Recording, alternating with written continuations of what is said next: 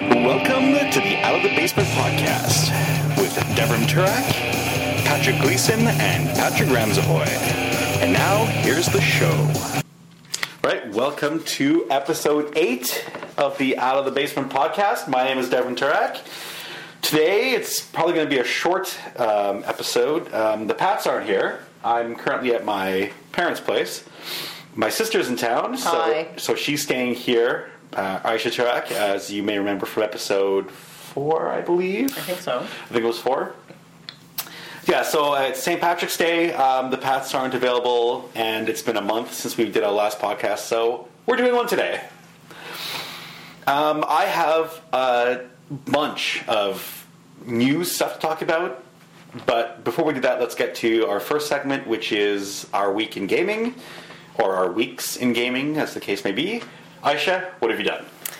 So, gaming-wise, I'm really only a video game kind of player, and I've been playing pretty mediocre adventure games for a number of years, but especially, I just finished one last night, and I actually quite like this website. It's called Big Fish Games, where they have a lot of casual gaming kind of video games, and they sometimes have large file adventure games. But really, the explosion of these casual gaming sites means that the quality of these adventure games has gone down from sort of the heights of what I remember. So I started out playing these kind of adventure games with Myst back in the day, back when I was in university and undergrad. That's a long time ago now. And over the years, I've sort of gotten the best of the best, out of these adventure games. Classics like Nightlong and Siberia and The Beast Within, which is one of my favorite games of all, and Pandora Directive. And okay, let's take a second to talk about The Beast Within. All right. This is probably one of the best. I mean, you gotta remember, this is back in the late 90s. It might have been possibly early 2000s. No, it was late 90s, I think. I don't think I had gone to... No, I might have been in grad school. I can't remember. No, because you were here in town, and you Right. didn't do grad school here in town. No, I did not. And we were still living together in the same house, so that was before you went away to university. Wow, that was a long time ago. But we were here in Ottawa, so it was between 95 and 2000. So somewhere in that 5-year period.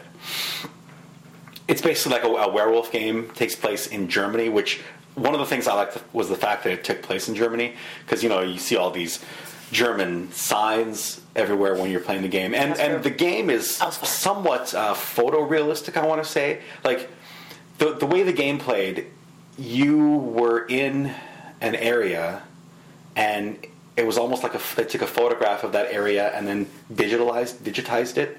It wasn't photorealistic, because nowadays there are real photorealistic type games where they take real photographs. Right. This was definitely an animated version of what looked like a real town, for example. But it wasn't a 3D immersive environment or anything like that. No, it was kind of three-dimensional in that they added depth in the picture. Yes. And so things that were further away were smaller, and when you had to click on something that was in the depth, it was a smaller hotspot area to click on. That's true.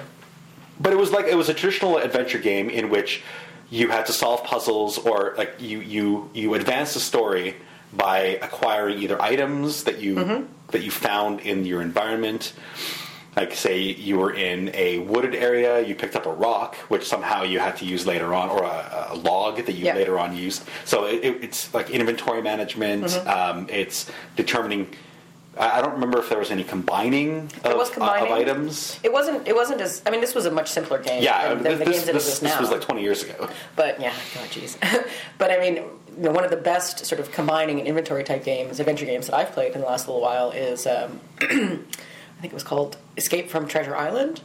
Wow, that's an old game. No. It's not. This is the new version? It's a new one. Okay. I think it's called Escape from Treasure Island. Oh, I should really look it up. Research. Yeah, well, I didn't realize we were talking about this at this particular podcast, because, again, you didn't give me any kind of information, so...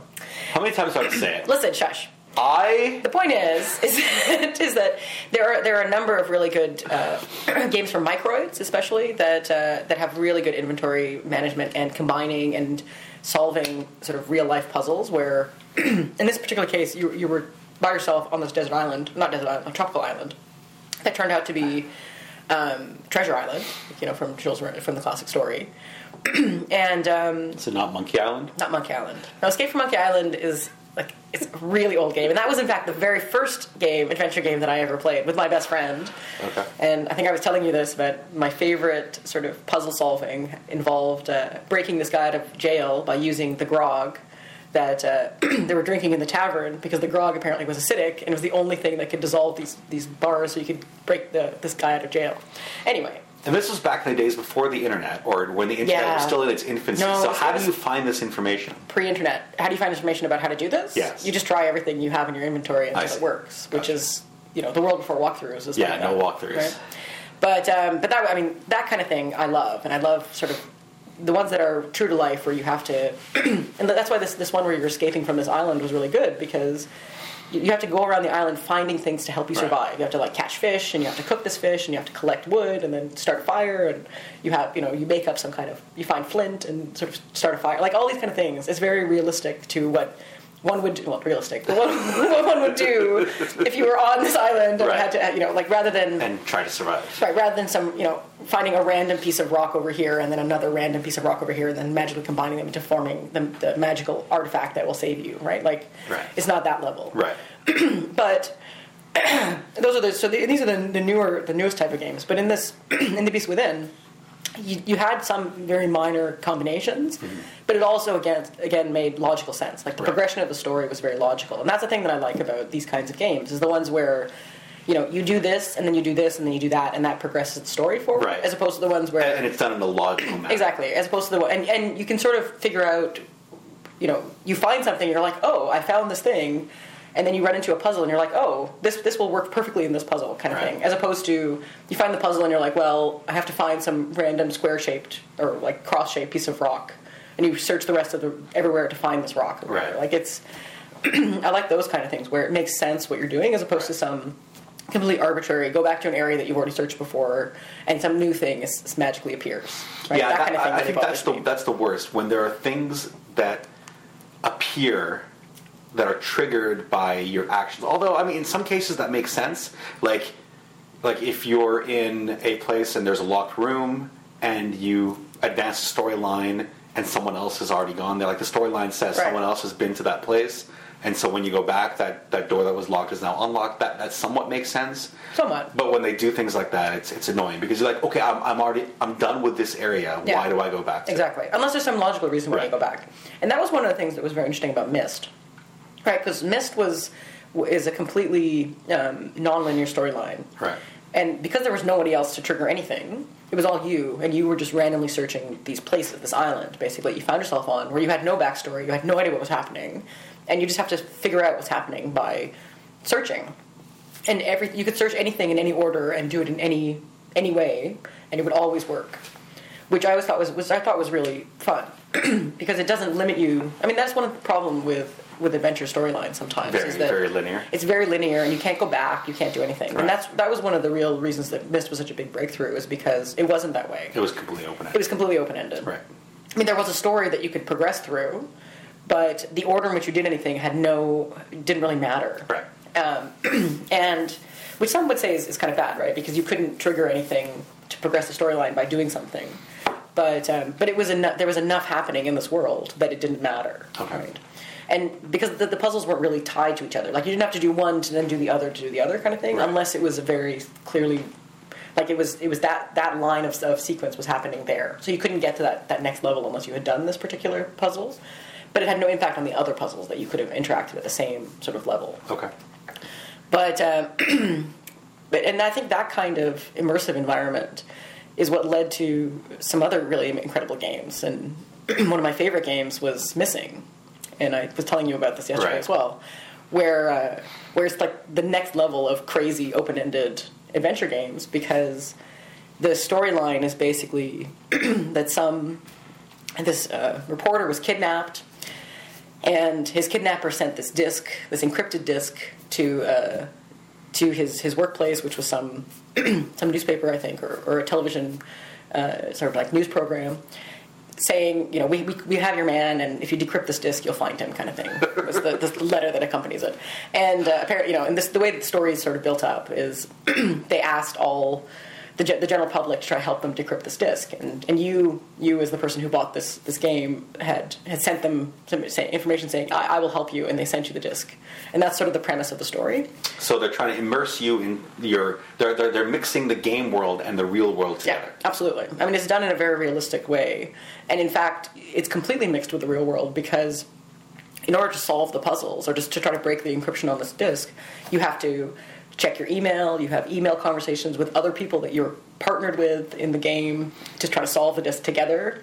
And sometimes you need clues from them to actually solve parts of the puzzle that you're trying to sort of figure out. And just to clarify, when you say email, you're talking about your actual personal email in the real world. Yeah, not an in-game email, nothing like that. Right.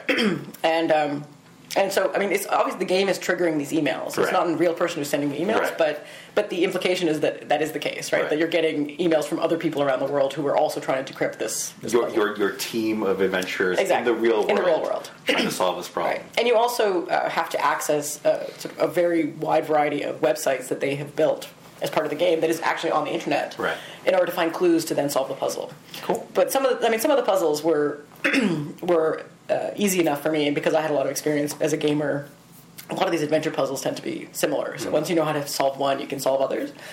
That sometimes I would get the clue from my colleague after I had solved the puzzle already, because, I mean, accessing had triggered it, and then they wait a certain amount of time before they send you this email, and sometimes I'd get this email and they go, oh, if you try this, that'll help you, you can get this level from these clues. And I was like, well, I just have that level. So done.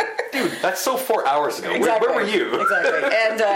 And I mean, this game was so creepy and immersive and interesting that, this is where my geeky moment came in, where I sat down to play it for an hour or two, because I had an hour or two to kill before I was going to this party. And it was so incredibly immersive that I skipped the party. And basically, by the time I got to a point in the game where I was stuck and I needed I needed an email to come from somebody. Mm-hmm. And the time span that they had left as a lag to get it to me was longer than I had patience for. And so when I looked up and I had to sort of stop the game, it was 2 or 3 in the morning. And I'd been playing for, 7 or 8 hours straight at that point. Right. And then, of course, I went home, I slept, I woke up, I came back as early as I could in the morning, at my work, obviously. I'm sitting at my desk. Luckily, this is during my grad years where, my supervisor didn't come and see what I was doing every day. So the whole day was basically given to this game, and there's a good 20, 25 hours worth of gameplay that I did in 25 hours, basically. In one sitting, I finished this whole game. But it was awesome. It was really amazing. And those are the kind of games that that was now 2002, 2003. Right. This is a long time ago. And the games that I find now are much more geared towards a casual gamer, someone who doesn't have 25 hours, so that, maximum you have 4 or 5 hours gameplay. And the puzzles aren't that hard, and it's easy to skip them, and it's done with multiple levels and all this kind of stuff. And so, while I enjoy it and still play all these games, obviously, because I know about them, I'm really hoping for some hardcore, high-quality adventure games. And there's a couple out there. I just recently started playing a game called Da Vinci, which is about Da Vinci's lost notebooks, and you're an investigator who's trying to find them. And so it has nothing to do with the Da Vinci Code? No. Nothing to do with the Da Vinci Code. Nothing to do with God? Not Dan Brown, not about the Templars. Well, hopefully not. Maybe it'll come out that way. But at the moment, it's about his notebooks, and you were his apprentice or something. Or no, you weren't his apprentice. Something about you were somehow knew about these notebook pages, and they were hidden in this castle somewhere, and you have to go and explore the castle to find them, kind of thing. And you insinuate yourself into the castle through some ruse. So, that's the idea. Okay, so what brought about this talk about adventure games is one that I recently ran across, maybe earlier this week, actually Monday or Tuesday, called Resonance. And it's set out by a company called MII Games, MII Games, I think. I don't actually remember. I'll maybe link it on the show notes. And it's an adventure game, and I thought I would particularly like it because it deals in the world of physics. Cool. And it's totally sci-fi. It's about they find a particle.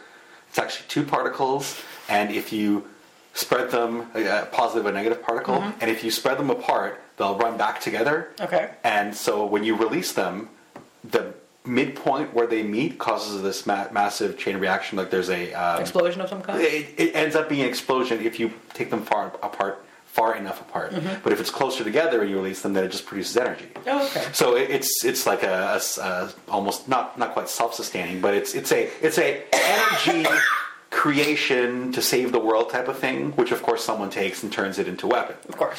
So I thought this kind of thing would be right up your alley. It deals with particle physics. Which I enjoy. Well, yeah, exactly. And adventuring, and it's an adventure game, Lovely. and it's actually kind of cool because there are 4 different people. You're basically trying to solve a mystery, and there are 4 people involved in it. I don't think it's giving away too much to say that somebody gets murdered, and then one person is like this murdered person's assistant, one person is a cop, one person is the murdered person's relative, and one is a journalistic investigator trying to figure out what the hell's going on. So which one are you? Are you some other You're person? all of them. Oh, you're all of them? You control all okay. of them, and in fact, in order to complete the So it's not a first-person type of... No, it's a third-person, side-scrolling, and I'm going to start by saying it has the worst possible graphics. It's like it has 12 or 8 or 16-bit graphics. Oh, no. And it's intentionally made that way because it's like about the retro story. games, right? Yeah, right. But I mean, it was made like maybe this year or last year, so it's very, very recent, and it's really intricate and it has a really good storyline, which is what I like most about it. Cool. But it's not about visual representation; it's about the story. And they did a really, really good job with this. So I thought Aisha would like it, and I was going to bring her a copy of it on a new USB drive that she just gave me yesterday, and I have not good. done that Excellent. yet. Perfect.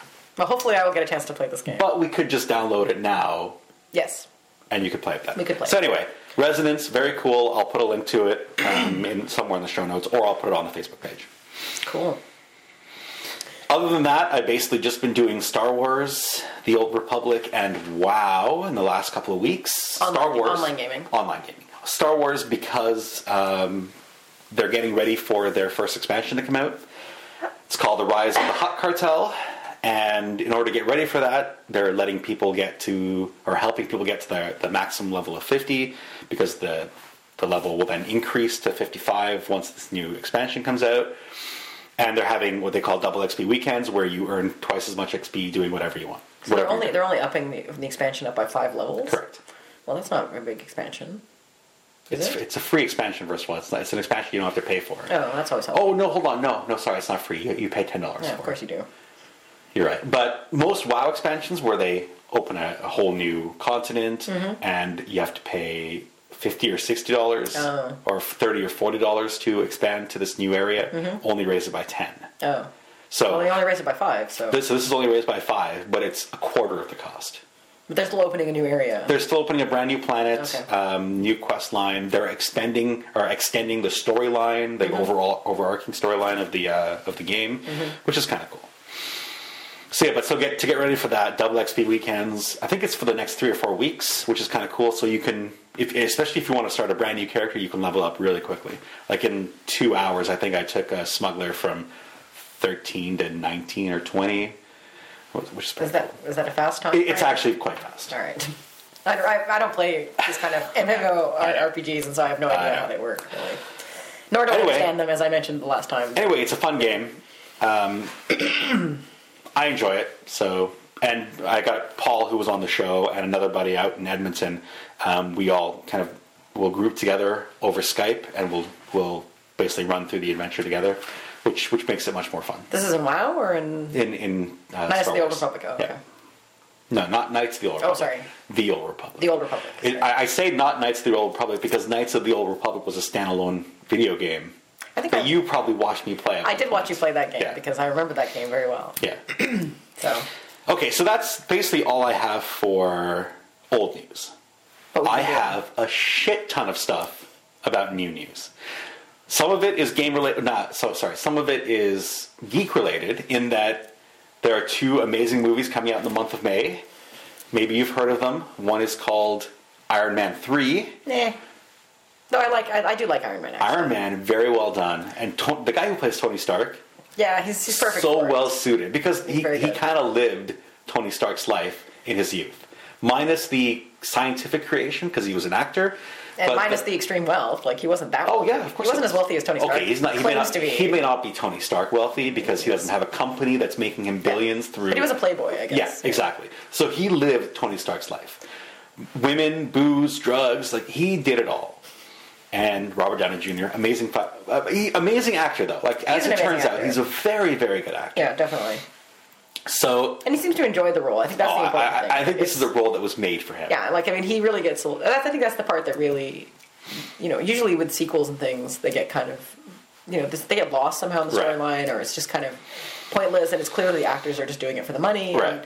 And that you never get that feeling with him, at least. I don't think you get that at all with superhero type movies because people, I think, really enjoy making superhero movies. I don't know. That guy, that Captain America guy, he's... Chris Evert? Is that his name? I don't know who it is, but first of all, I didn't like that movie. You didn't like Captain America? No. I thought it was fantastic. And in the Avengers, he was just kind of flat to me. I didn't really find him That's very because you don't like Captain America to begin with. No, I don't like Captain America to begin with. I just think the whole thing is a little ridiculous, but...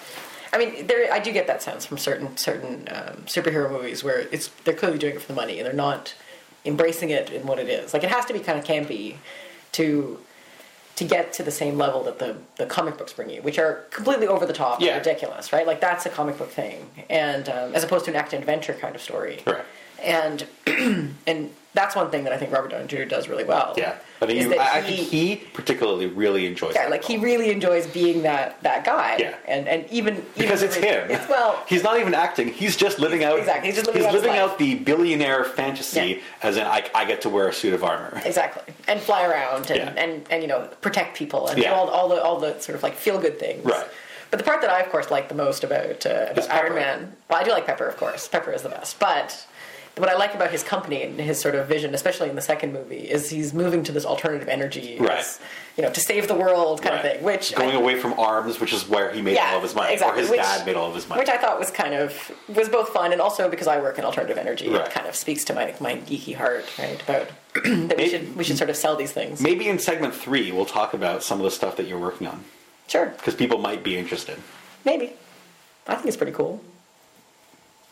Oh, you'll be happy to know that my Turkish football team, Galatasaray, is playing against Kayserispor. It's currently 2-0 for Galatasaray. Excellent. Yeah, I don't think Kayserispor is it's really that good. Irrelevant. A win's a win. Galatasaray is like the best team in the league most of the time. Correct. They're in the top 3. I think like every year. Yeah, exactly. So it's like watching the British Football League. Where it's Man U against everyone else. Yeah, well, no, I mean there's like the top 3, and they always seem to win, and they sort of circulate. And then there's every once in a while there's some like surprise of one of the pathetic teams manage to rise up to the ranks, and they get crushed by Man U or Arsenal or somebody, right? Like it's good old Arsenal, not doing so well this year, unfortunately. My beloved Arsenal. But still, it's like there are these top teams, and then there's the rest of the field that nobody really cares about, which. Kind of seems pointless, though. And of course, now we're talking sports, which no one who listens to this cares about. Right, so no one cares about sports. I hate sports anyway. No, that's a lie. I don't actually like sports. I don't like to watch sports though, the same way that Dev does. But we're talking about geeky things. We're talking geeky. We'll move away from sports. So, in non-superhero related. The second movie. Oh, the second movie is Star Trek. The second Star Trek by J.J. Abrams. Yes, I'm looking forward to that much more than Iron Man 3, I would say. Our good buddy Paul is convinced that Cumberbatch is playing... Whatever. is playing Khan, the new iteration of Khan.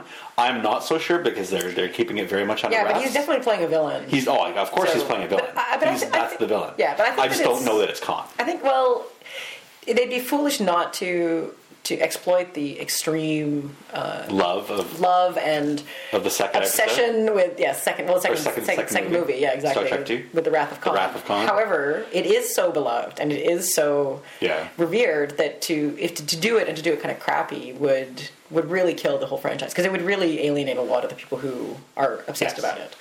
And so they might do a Khan-like character, but I'm not sure they would call him Khan. Yeah, I agree. I personally don't think it will be Khan. Yeah. But he's Paul definitely is convinced. some kind of Khan, maybe Khan-like. I mean, and he's a very good actor too. He is a very good actor. He plays Sherlock in the British version, which TV show Sherlock. It's so amazing. Have they put out their 3rd season yet? No, but they've or the 3rd series, as they call it. But they've definitely announced it, and they may even have announced series 4 because I mean it's There's only 3 episodes of these shows. but they're an hour and a half each. They are an hour and a half each. So it's basically each series is 3 movies. Yeah, so it's like 6 episodes, which is a normal run for British shows. For British shows that aren't Doctor Who and Coronation Street. And, I don't know what it is about the Brits. They make a very small number of episodes. But they do really high quality, right? As opposed to 25 episodes of crap. Hey, I'll have you know that HBO puts out usually, I say usually because they're moving away from this as well. It used to be 13 episodes, so half of a proper season. Yeah, they usually put out 8 now. It's 8 or 10 now, which just... Well, it's because the costs are increasing to make high quality shows, so but the amount they charge seems to be increasing too. Yeah, but the amount of people who don't watch HBO or watch these shows on HBO is also increasing, and that's part of the problem, right? Is that they continue to make high quality, but people steal them. People are stealing them because it's easier to do. I will have you know that I do not. I know you buy box sets. I purchase the box sets once they're released. Well, I think the whole industry is trying to move towards a way of measuring these things better, right? That the number of TV views is not really the indication of how popular a program is.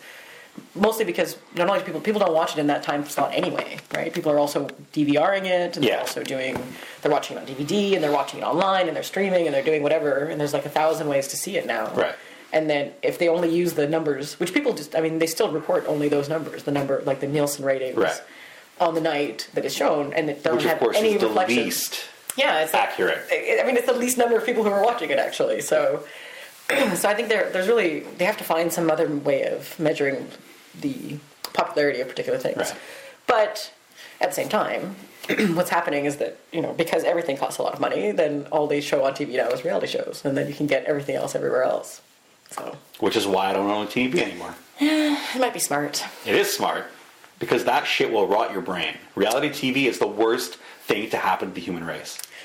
We don't have to go into it. I find it a very sad statement that there are 25 seasons of The Bachelor and The Bachelorette. Mm-hmm. I think that puts everything into perspective. Has it really been going on for 25 years? No, but there's been 25 seasons of them. So of the two of them together. Oh, together. Yeah, so it's 12 years, 12 10 years. And 13 years. I think The Bachelorette came a couple of years after The Bachelor, but they've been on the air for 10 years. There's been enough content for 25 series of this episode. Of these shows, which is just depressing beyond belief, really, actually. It really is like auctioning off someone. Yeah, totally.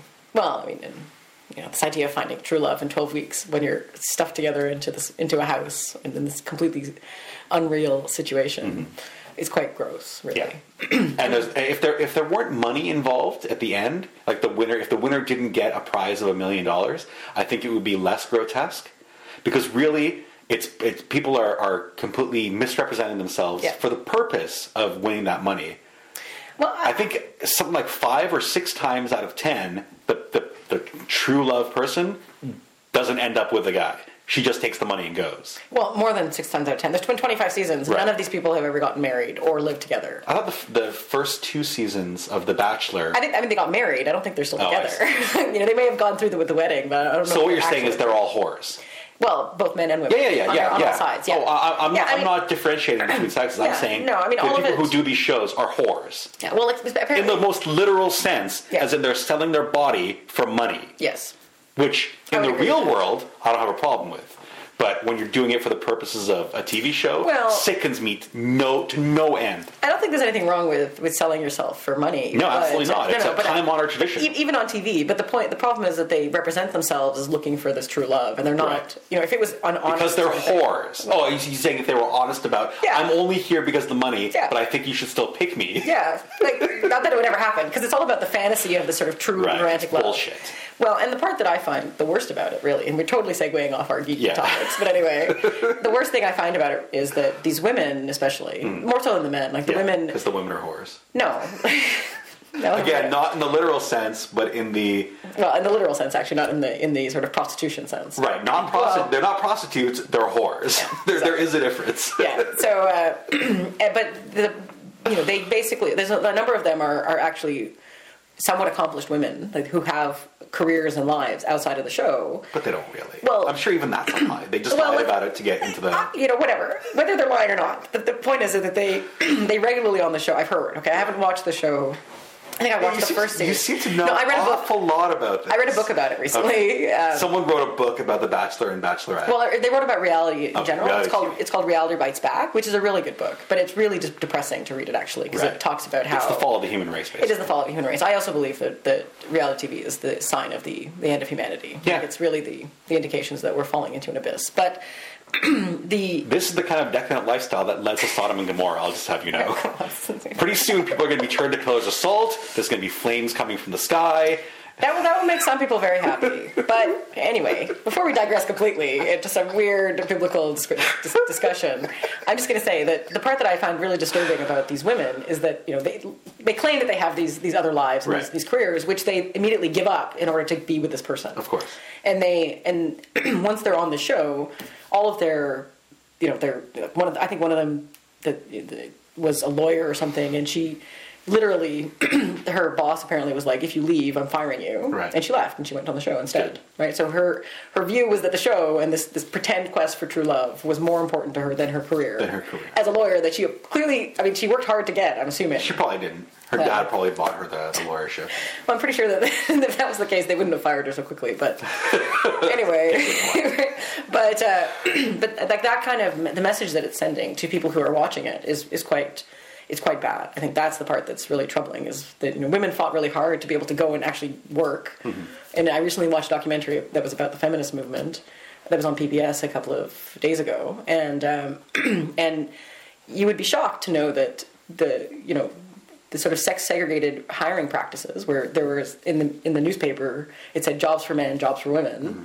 was in the 1970s, right? 1970s, right. You know, well into like basically our lifetime almost, is a time when there was a serious sort of divide. Not divide, but this inability of women to progress very high. You know, there was this one part of it I was listening to is that med schools and law schools had quotas for the amount of women they could take, and the quotas were 5%. Wow. 5% women. Of all intake? Yeah, of all intake into the med school or into the law school was 5% could be women. Okay. And there's a relatively famous breast cancer researcher whose name is Susan Love, and she was talking about this, where she she called around and was trying to apply to all these med schools, and they're like, oh, I'm sorry, we've taken our 5% this year, and try again, or whatever it was they were saying. And they weren't even ashamed about it. No, they were just outright saying we've well, why would they be ashamed? Quota. This is the situation. Right. And then Title IX, which was a law that was passed in the United States that basically said that women and men had to have equal opportunities at university. And the biggest impact it had was on women's sports, obviously. Right. That's how people usually remember Title IX.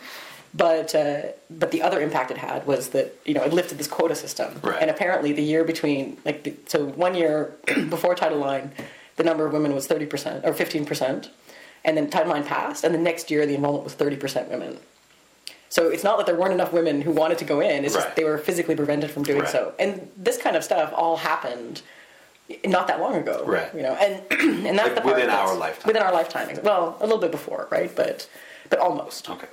Almost. But within 40 years, this is what's been happening. And so women fought really hard for that. And then nowadays you hear all these people who are like, oh, you know, feminists are crazy, and feminists hate men, and feminists do these things. And they've gone overboard. Well, some feminists like with any good thing, they've taken it too far. But except that part of it is this sort of trying to erode all these rights that were gained. Mm-hmm.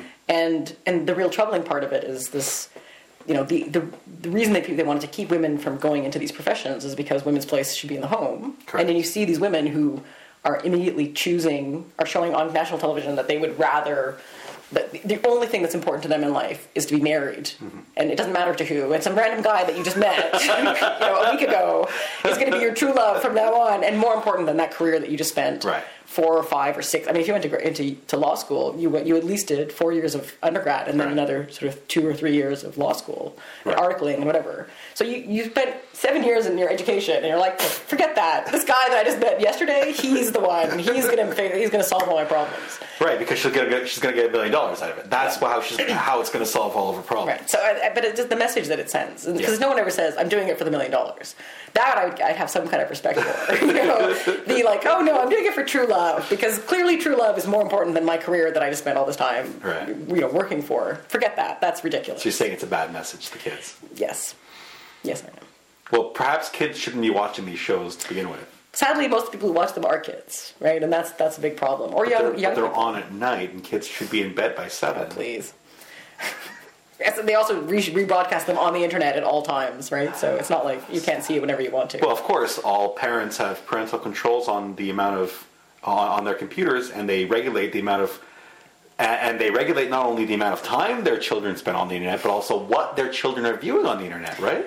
Well, I mean, I don't actually believe in parental controls for internet and that kind of thing. What I believe should be a parental control is you should watch these things with your children as a parent, and then talk about it with them, as opposed to just being like, whatever, you're not allowed to look at these things. Right. And of course, that's the first thing they want to watch, right? And you know, it's important to, I think, as a parent, to be involved in. And not that I'm a parent, so I'm completely speaking as one of these people who doesn't have children and therefore can always talk about how one should raise their children. Right.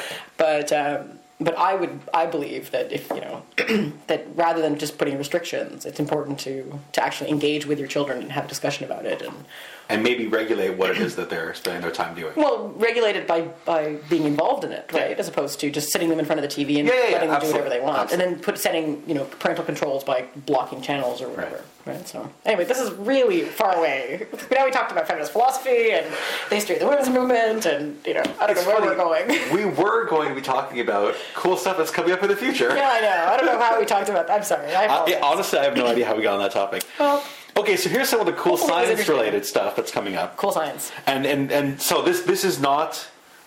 Okay, my lead-in, the thing that brought me to the first article that I'm going to talk about, is because it does have a tie-in to sci-fi and movies, in that they actually physically mentioned RoboCop in the title of the article. So apparently they have this new headset that a company in Britain, I think it's Britain, is putting out, called GoldenEye. The product is called GoldenEye. James Bond. See, GoldenEye is a James Bond thing, and yet they reference RoboCop. Because literally it's like a little headset that you wear, has a built-in camera on it, it has a little visor that you can move around, but it's supposed to sit kind of in front of you and right below your eye, so you can look over top of it and still see stuff, but you can just kind of look down and see the screen. And it's main... Right? A heads-up display.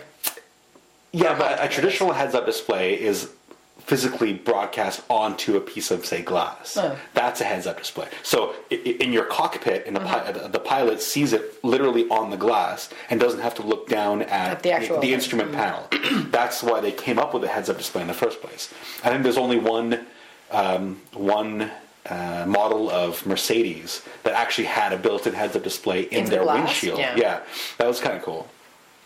But so it's not quite a heads-up display, it's an image screen. It's a mini screen that's just held or sits below the level of your eye, so you can just kind of look down into it and it'll give you all sorts of information. And so this is a commercial product right now? It's a commercial product that's coming out in the market this year. It's geared towards, well, really anyone can make use of it, but they're creating software specifically for law enforcement, fire department, that sort of thing. Can I tell you that I saw a prototype of this heads up, this kind of thing where a visor that comes over your eye in 2001 or 2002 when I went to a scientific conference about displays. Yeah, because I work 10 years ago. Yeah, because I work in this field, and so I did it at that time anyway, in sort of displays and various different kinds of things. And there was a prototype of this there at that conference. Same thing or something similar to it? Well, the same idea, not necessarily this product, but that same thing about having a little camera and then having a visor that comes down and you can look at it, the screen in front of your eye. I mean, they have something like this built into the pilot's helmet for the Apaches. The Apache the pilot has a screen that sits in front of their eye with all sorts of information going on it. So the technology certainly has existed, but they've micronized it. Like, they made it so small that it's comfortable to wear, as it's just a thing that goes around your head as if it were headphones. Right. Like the wraparound headphones that go over your ears, similar to that. Just with a tiny camera and this tiny little arm that comes down and sits in front of you, as if it were like headphones with a boom mic. Same kind of idea, except a tiny screen. Anyway, and again, I'm going to link the article, and you can take a look at it. These are all from British websites. Cool. So the one that they had, and the actual article has a embedded video. It's not obviously not true. It's not active from like a digitized version, but it's a mock-up of what they want the unit to be able to do. So, but it has like say infrared. So the camera is an infrared camera, so you can actually physically see through the wall using the infrared feature. And so they have this little mock-up display of what you see, and of course you can use it to identify people, and you use your eye to select options. So it has eye tracking as well, apparently. So just Very, really, very Robocop. Very Minority Report. Very all these. yeah. Super space age things. But really kind of cool. And of course they show it can be useful for builders. So you can quickly see what's going on. You can have like a blueprint directly in front of you as you're doing it. I guess it would be more for the people overseeing the workers, but still useful in the construction industry, that sort of thing. Totally for engineers. But so how much does it cost? Does it say? No, they don't, because it's not commercially available yet, but hopefully coming out sometime this year. And they say the headset can also be used in the office for helping people organize their day, for, it's like a secretary or someone, a receptionist who's directing people to where they have to go, whatever. You can use it for many, many things. Cool. Okay, so that's the first thing. A transparent computer, basically it's a screen, but it's see-through screen, and they put it on an angle so you can reach underneath it, and it becomes a 3D screen. And then you can manipulate things on the screen in 3D by moving your hands behind the screen. So it has a camera from up top, has a camera on the sides, looking at where your hands are. So you can type on a virtual keyboard. Didn't they show this at CES last year? TED. At TED. Yeah. Oh, they showed it at TED. This is from this year's TED, actually. Oh, okay. So the technology evolution and something conference. Design, yeah. Design, yeah. Yeah. So it's a conference that apparently happens either every year or a couple times a year in various places around the world. This one happened to be in Vancouver, was the latest one. Oh, okay. They have a bunch of talks, but just as a segue, I just want to say, or like a sidebar, that if you ever read The Onion or watch The Onion? I have in the past read a lot of Onion. The Onion is a news parody kind of organization, for those who don't know, and they have the funniest sort of parody of TED Talks called The Onion Talks. Okay. That are hilarious because they're done in the same sort of deadpan, really serious. All the way that it's all done, the way it's set up, their sort of reaction shot to the audience, everything is very similar. If you ever watch TED Talks, it's very similar. But their topics are ridiculous. Like one of them was about this woman was very earnestly trying to find the largest rock, and she shows pictures. And it's hilarious because she's on this quest for this rock, and one of them, she's pointing to a particular rock that is the biggest rock, and there's very clearly a much larger rock behind her that she's just completely ignoring. Like it's ludicrous, and yet she's so earnest. And the way she talks about it, she's like, and she does all the little hands and like everything, the gestures. So it's one. I love The Onion in general, but that in particular is like the talks are just so funny. There's a couple that are not funny and are just they kind of fall flat, but most of them are pretty. That happens with any comedy, right? That are pretty good. Like and especially if you do actually watch TED Talks, it is so like them, and it just shows how ridiculous the sort of intonation and the way that they talk about things. Right.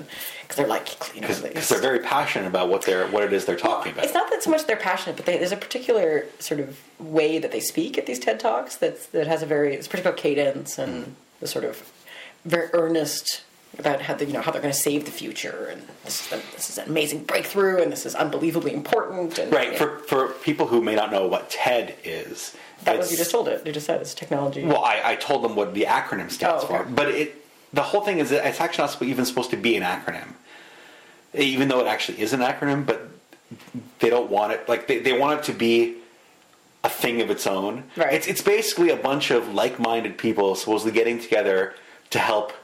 I want to say save the world, but to help humanity. Yeah, they have very lofty goals about sort of futurism and right, but they tend not to have any social commentary and things like that. But it's not really anything that's workable or usable. It's literally high level thinking. It is high level thinking. It's about ideas and design, right, and sort of conceptualizing the future and things like that. But very earnest in the way they speak. So. Right, so... Onion Talks is what I'm saying. You should check out. But so what they're talking about in this article is that because humans deal in 3 dimensions, it's hard to translate that onto a screen. And even if you could, like say using 3D glasses, project something in a 3D space on a computer screen, you still wouldn't be able to interact with it in a meaningful physical way. Yeah. So what they've done is make your entire world part of your interaction with the computer. The 3D so environment, you're physically looking like you. Again, there's a video on the embedded in the article about this. So you're physically reaching through the screen basically because your hands are underneath where the screen is, and it digitizes basically what's going on. So if you want to open a file, you physically open a file, like a file folder, and you dig through it until you find the file you want, and you physically remove that file, open it up with your hands. Like as I'm talking about this, I'm gesturing, showing Aisha what I'm talking about, and you're physically reading something that you've taken from a file folder. So conceptually, it sounds really interesting. Well, I mean, but you need a lot of space to be in order to be able to do this. It's not like a tiny little desktop area. It's you have a large area of space that you need in order for this to work, and multiple cameras and a special computer screen. Right. So it's going to be cost prohibitive in the near future.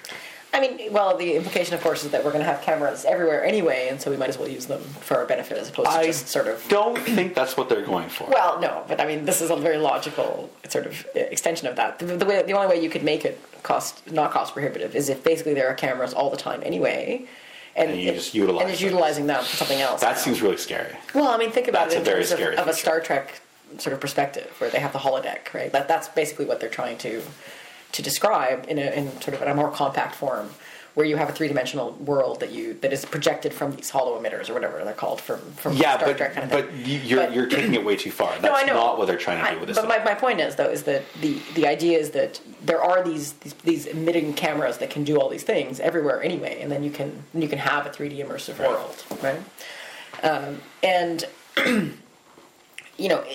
while conceptually I do think it's kind of cool to go, but in some ways it's almost like a throwback. And it's true that we are three-dimensional people, but the idea of using, say, a filing system or a virtual world that doesn't involve us physically producing anything, for most tasks is actually not that problematic. It's only when you need to visualize something in 3D that it becomes important to do it.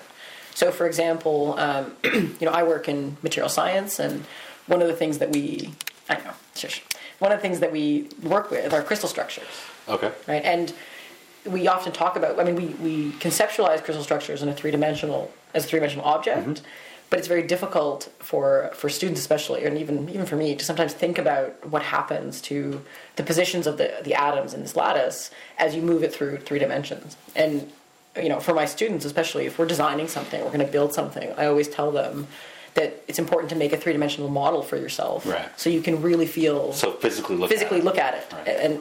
and so those are the times when it becomes important. So taking a file out of a file folder, it's actually quite easy for us to put that into a 2-dimensional world. It's when we really need to use the 3rd dimension that it becomes important. So in design, so I can imagine it being very useful for people who are designers, absolutely, architects, people who need to look at 3-dimensional things, engineers, designers, different kind of things. Making a car rather than because in a car making, for example, they draw things on paper, but before they make it, they do, or on the computer, or on the computer, like using some sort of AutoCAD. Exactly, they do AutoCAD kind of things. But the last step before you make the production line is to make a model. A physical model, right? Because the physical model tells you so much more than the 2-dimensional model can. And so it could eliminate that step, for example, in the design process, where instead of going from a 2-dimensional picture, where you sort of drawn it from all these different perspectives, to the physical prototype model, doing that on the computer, which you can do. I mean, there are a number of 3-dimensional there's Autodesk Inventor, for example, which is an AutoCAD version. Even Photoshop can make. Yeah, that's true. You can make 3 dimensions in Photoshop, or whatever. But even if you're using a more sophisticated design software, and there is some truth to the fact that it's still, because it's still on the screen, you don't really get a sense of the 3-dimensionality of it because you can't hold it, and that's why you always make a prototype before you make the real thing. Right.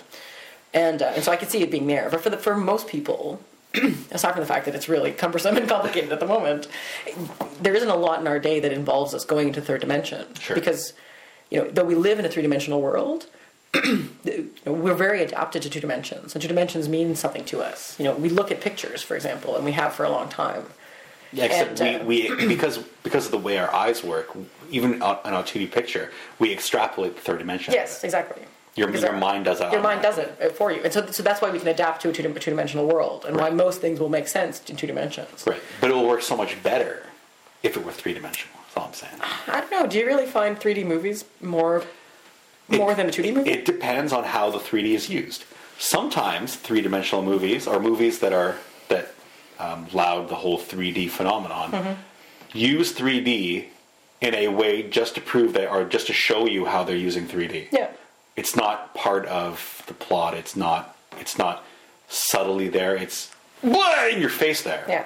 Which I don't like about it. I mean, it like it throws something at your face, right, or it does something like that exactly. to make you duck or whatever. But, right. So they intentionally evoke that third dimension, Yeah. as opposed to having it grow organically out of the storyline. But what that tells you is that we don't need a third dimension to really conceptualize ourselves. But imagine how much more effective watching, say, Harry Potter when he's playing Quidditch. Right. Imagine that in the third dimension. Imagine being able to. It would only be meaningful to me. And if I could physically be in the middle of the Quidditch pitch, for example, and turn your head and turn your head and watch yeah. it, exactly, which is not what you can do with 3D yet, right? But I mean, but that's But where you that's go coming in the into future. the sort of virtual reality Right. type world, Exactly. But those kinds of movies, if you were in the middle of the Quidditch pitch, in order for it to be realistic to you, You have to be able you'd to turn your head. Well, not only do you have to turn your head, but you have to be a part of the story. It has to be more like a video game at that point. It has to be interactive. One of the beauties of watching movies is that it's not an interactive Right. situation. You're watching the story unfold. It's like reading a book, right? You're not in the middle of it. Right. Regardless of how much you put if it's in the first person, you can kind of put yourself into the action, but you're not. I mean, you're always removed from it. Whereas that's what's really great about video games, is if you play first person video games where, you are one of the characters and Right. you're doing things, and Right. then that three-dimensional environment would be fantastic. And then we go back to the holodeck and exactly what that is, right? Which is you put yourself into the action. But for a movie, I would find standing in the middle of the Quidditch pitch, watching, Harry Potter or all of his little friends zooming around on top of me or through me or whatever would not actually help me in terms of being a part of the story, because physically that's not possible, right? I'm not really there, and if I Right. was there, I'd have to be able to affect the environment around me for it to be an effective situation for me. Right. So I find three-dimensional movies in general just very boring. I don't find any benefit of three-dimension, because the whole purpose of a movie is for me to be removed from it. So if it's going to come and punch me in the face, if it's not, what is the point of that? I can't actually be hit by it when it comes towards my head, and I can't affect it in any way. So what is the point of it having this level of interaction? You're thinking about it way too logically and removed from it. When you're actually there in the situation, all of a sudden it's exciting because things are moving around you. Yeah, it's almost like you're there. It's trying to help you feel that sense of immersion in the movie. And I understand that, but the thing is, it's not possible for me to be immersed in a situation unless I can interact with it. And therefore, Again, you're being way too analytical it's true. because when you're sitting there enjoying the movie, you're not thinking about that. And you're all of a sudden you throw yourself. Okay, well then I you do. apparently are a very boring movie watcher. Well. You have to turn off your mind and just enjoy what they're giving you.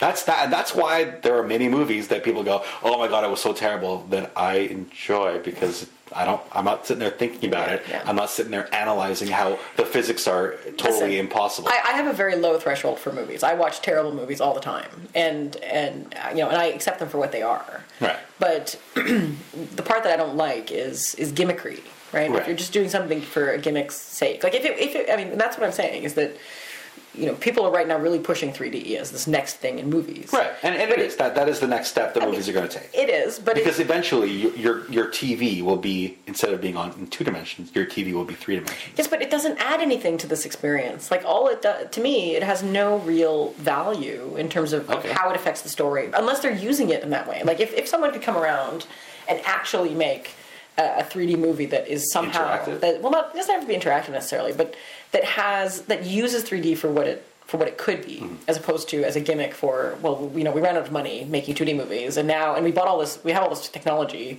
that we paid money to make for, so let's use it, right? Or as a gimmick. And you see that in these, especially in animated films, for example. And I watch, in all honesty, I do actually see 3D movies. I have seen them more than one, and I find the glasses really uncomfortable, so that's another Yeah, problem. the glasses are an issue. And I wear glasses all the time, so I have to put them over my glasses. It's a huge pain, but they've gotten better at least. So it's not like I don't do the 3D things, but I just don't find them I don't find that I notice it even. Like, it comes to the point where even if they're doing the 3D thing and I can see that it's 3D, because it doesn't add anything to the movie, I don't even notice that this happened. Like, I've walked out of a 3D movie not knowing where the 3D parts were. Right, but afterwards. I think that would be a good 3D movie. That is the kind of movie where you're not. It's not distracted. It's not in your face. It's not over it. It's very subtle. Those are the kind of 3D movies I actually enjoy more. Yeah. The kind of movie where something comes flying at you just to show you how cool 3D is. Yeah. That kind of movie is ridiculous. Yeah. But it just seems pointless to me because you know that it's not 3D for the whole time, and the 3Ding of it didn't add anything to the story. So why did you pay an extra $10 or $7? What was the point of me seeing it in 3D? And I mean, I saw The Hobbit in 3D, for example, and I can't tell you the 3D parts of that movie. I have no idea what they did in 3D and what they didn't. So I spent the whole time just wearing these uncomfortable glasses, watching this movie. So, can I get on to my next point now? No. How long have we been talking for, by the way? Doesn't matter. Excellent. Okay. Instead of being the shortest podcast, it's going to be like the longest one. One of the longest ones, only because of your segues. Sorry. It's my random asides. I have thoughts. I think a lot, okay? You may have noticed. I think about a lot of things, and I have lots of opinions. So. Nobody cares. Then why don't you have the other show if nobody cares? Because there's no one else to talk to. I don't want to just be sitting here talking to myself. Excellent. Thank you. I feel No. Seriously, though, it's because you're in town and no one else was available. That's why it's just the two of us. Yeah. Otherwise, one of the Pats would be putting in his thoughts. Yeah, and then Pat and I would gang up on you, which is always fun. Yeah, quite possibly. Yeah. Okay, so the next little bit, again, this also comes from that same TED conference. They're talking about 3D printing is becoming more and more prevalent. Yes, that's pretty cool. But now, even though 3D printing is still kind of in its infancy, they're talking about 4D printing. Mm-hmm. And what 4D printing means is 3D printing plus time. So they're talking about things that will eventually be self-creating. So not only self-creating, but say you go to IKEA, buy a piece of furniture, it gets printed for you in your house, and at the same time puts itself together. So they're talking about. Well, it wouldn't come in parts if it was printed anyway. So right, exactly. Well, that's the whole thing. Like say, like everyone has their own 3D printer at home, and all they give you is the template and like a bag full of gel from which to create it. Yeah. And then you go home and you turn on your 3D printer, and as it's coming out, your thing is also being assembled. Yeah. Well, because it's coming out in fully formed form. But that's just it. It doesn't necessarily come out fully formed as a unit, but it comes out, and then because of the materials they used and how they put it together, it then over time hardens or solidifies or whatever into a shape. That's what they're talking about specifically here. So they're talking about using different types of polymers in such a way so that when you put it in water, it creates a shape. So it interacts basically with its environment, and over time turns from something into something else. That wouldn't be very practical for most things, I have to tell you, but quite possibly not. But again, these are things that are very, very conceptual, far-reaching. Yeah.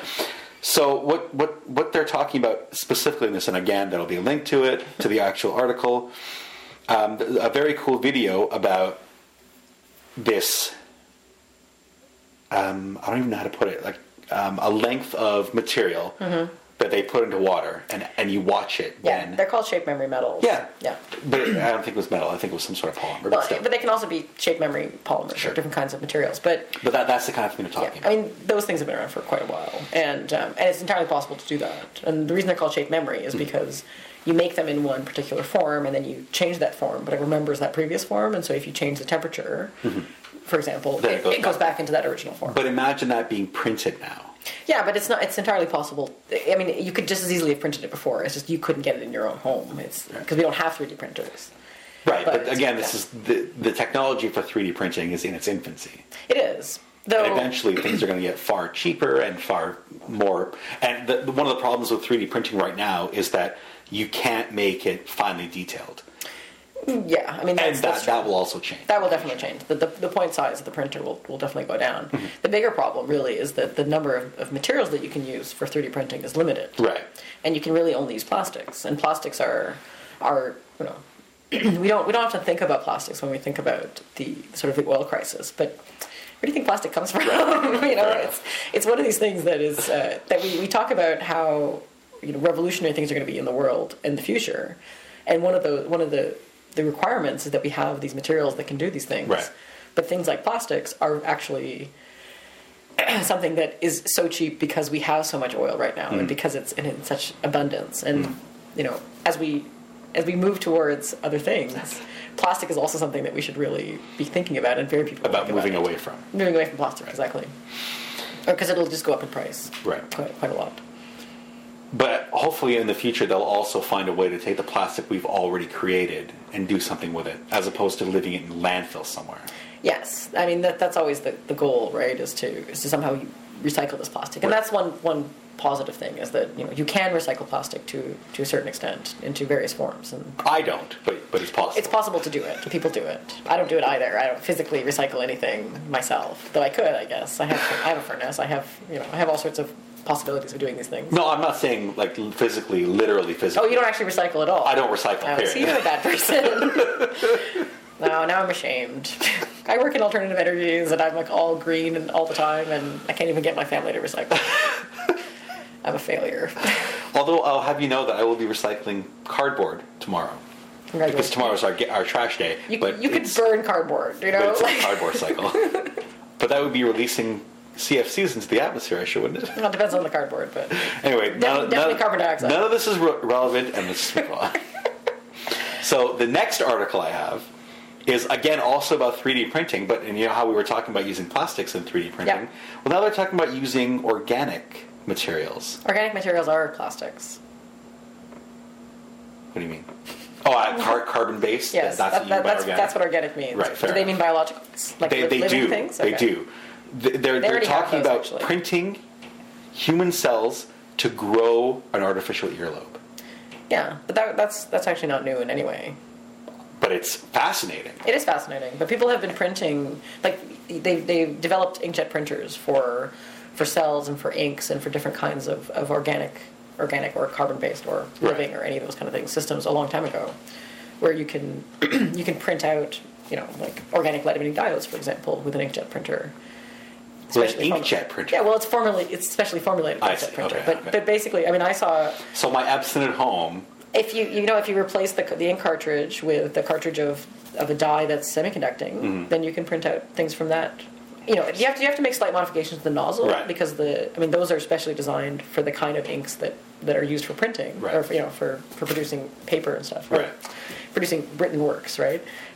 And you know, because the viscosity is different, and Right. you know, all the properties are different, you have to do things with the nozzle, but I did see many articles where people just buy a commercial printer, Mm-hmm. change the print heads a little bit, and then use it to print out displays or print out these kind of sensors or print out. really? Yeah, That's totally. kind of cool. Yeah, definitely. These things have been happening for quite a while.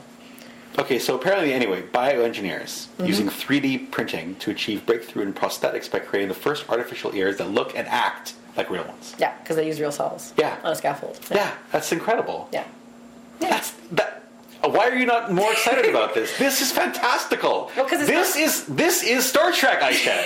It's a replicator. Yeah. No, I mean it is amazing. This is Star Trek. It's amazing, and I think it's really cool. But I mean, it's not news for me, because Okay, fair. I've known about this for a long time. Fine. But I do think it's cool. Like, I mean, and I think these kinds of things are actually one of the great things about being in science. Yeah. And you get to see these things. And I mean, we have a 3D printer, a very cheap 3D printer that we use at the lab in my at my university. Actually, I know someone on Kickstarter who was doing a Kickstarter to produce a mass-produced, cheap, readily purchasable 3D printer. Yeah, but- you could put money into it and get one for like $250. Yeah, but that already exists. Yeah. You know, the one that we have at the university that is designed so that you basically buy the metal parts, Right. and you buy one printer complete, and then you use that printer to make other printers. Nice. Where all you do is you buy the metal parts that you can't print out, and Right. all the rest of it is made up of plastic parts that are printed by the original 3D Right. printer that you bought. Right. And so, you know, and I think they must cost like $1,000 or something Right. like that. But I mean, that's So this is a Kickstarter to make one that's readily even more cheap. That's cheaper. But accessible by the regular population. I'm pretty sure that there are kits that, I mean, they make little ones. We can't Sure. make anything grandiose, but it's not like what they showed on The Big Bang Theory, where he paid $10,000 for that printer. I don't that 3D remember printer. that episode. Oh, they were trying to print out figurines of themselves, of Raj and. Was this on this last Oh yeah, you don't watch TV. Yeah. So, yeah. So in this season. Okay, I will see in the future once it's finally released. But there episode of The Big Bang Theory. Where they use a 3D printer. Where they use a 3D printer. And it's I mean, they do it to print out little figurines of themselves. And well, that's hilarious. That's kind of what the Kickstarter would. Yeah. What the Kickstarter 3D printer would have been used for is to make things like that. To make war game things. Yeah. Because the stuff I hear about or I'm not subjected to, but what's the word? It depends. What are you trying to say? Exposed to? Yes, exposed to. Is gaming. Is usually gaming related, or sometimes like these articles, science related. I mean, the one thing that I I hope it doesn't go to that way is those miniatures are extreme works of craftsmanship. Like, they're unbelievable. Yeah, the problem with 3D printers right now is they can't get the detail. Yeah, but even if they could get that level of detail, the amount of maybe I guess the designer is still designing it, so there's still that part of it. But it sort of takes away from that craftsmanship. One of the things that people who enjoy miniatures enjoy, from what I understand, is that they're incredibly detailed. The fine level of detail, absolutely. And they paint them themselves usually. Yeah, I've got my Black Templar army just waiting. And those the joy that brings you to see the amount of detail and to spend all this time making it is sometimes it would be lost if you could print out a fully formed figure. No, but you would still then have to spend the time to print it. Well, you would now, but if you're going to the extremes where it's at that level of fine detail, where it also comes pre-painted. It'll probably come pre-colored, and then you just print it out in perfect form, and then it sort of takes away from the level of enjoyment that one gets out of these situations. But having said that, I'm playing a game right now called it's the X-Wing board game from Fantasy Flight Games. All of the pieces that I buy are painted, come pre-painted, and they look pretty cool, and they're incredible. Did you? I was there. You were there when I picked up the latest package. So Wave 2 has been released. So the A-Wing, the TIE Interceptor, the Slave 1 model, and the Millennium Falcon are now available. And I got my copies. I picked them up finally from the post office yesterday. And they are of incredible detail. Gesundheit. I didn't hear that. Okay, so next up. This is like the longest podcast I know, but it's all because I have a month's worth of cool news articles that I was going to talk about on the podcast, but haven't been able to because we haven't been able to all get together. I'm sorry, I keep segueing into or having asides into different topics. So okay, you weren't impressed by the 3D printed. No, I am impressed. I'm just I just think that it's not that new. I guess is my. How about the world's first bionic hand that can actually feel? That's sensitive enough that you can pick up eggs with it. Is that impressive to you? Yes. Well, because I regularly show my class these pictures about what's happening in sensing and what's happening in the future of everything. Because this is part of what I work in. So, but it cool. also has it gives the user the ability to actually feel things through its fingers. Oh, that's cool. So it actually hooks up to the user's nervous system and sends back responses that the brain is able to interpret. That's cool. Yeah, it gives the recipient, I'm now reading it from the article itself, to feel a lifelike sensation to the transplant. To be a bionic hand which allows the recipient to feel lifelike sensations is to be transplanted onto a patient's arm for the first time. Oh, that's cool. Up until now, artificial limbs have been able to pick up brain signals designed for the absent hand and translate them into movement, but could not get back sensory detail. Yes, that's very true. Which is now what they've been able to accomplish. See, that is pretty amazing. Yeah. I do so think that's the first step into cybernetics. Yes, we will all become cyborgs. I cannot wait for. Well, no. If you become a cyborg, that implies that you've lost some portion of your body. Of your humanity, yes. No, not of your humanity, of your actual body. Like, physically, you've lost something, which is problematic. Or intentionally chopped. You chop your leg off to replace it with a bionic leg. Leg? No, because that wouldn't give me any use out of it. You know what I mean. Like, what... Would you chop off your arm for any reason? I might. Depends on which arm. You're one of those, crazy people who... I'm not. Listen, I'm not into weird body modification. Oh my god! Yeah, so why can't I say that word? I don't know, body, because there's also body morphism. That's actually the one I was going for, body morphism. I'm not into that at all. At one point when I was 18, I had a pierced ear, and I have some tattoos. But that's the extent of it. I mean, I have not done any more to my body than that. But I mean, no, intentionally. There is a mental illness where people Yeah. really believe that they somebody's attached their arm, like they've attached a phantom arm to them or somebody else's Right. arm to their body, and they intentionally get cut off their limbs. And Yeah, stuff but those like people that. are crazy. They are crazy, yes. That's a mix-up in brain chemistry. So I'm just saying that if you deliberately chop off your arm to replace it with a metal one, you are also crazy. I don't That's think that's all I'm all saying. true. Depends on what. Anyway. If you see Deborah chopping off his arm and replacing it with a metal one, please call me immediately. Is all I'm saying. Pat, I'm reaching out to you. Yeah, that won't All help. right, they're not Pat, listening. because Pat doesn't listen to the show. All right, listen. Listeners of the show, Tara. Mike, somebody, please call me. Mike's in Afghanistan. He can do nothing. Just tell me if he replaces his arm with something metal. It's all I'm saying. It's a cry for help, okay? I would, however, I'm nearsighted, and I haven't gone to the lengths of getting laser eye surgery to get my eyes corrected. But if I had the option of removing my eyeball and replacing it with a cybernetic one that would work and also have a heads-up display, I'd do it in an instant. You're a Borg.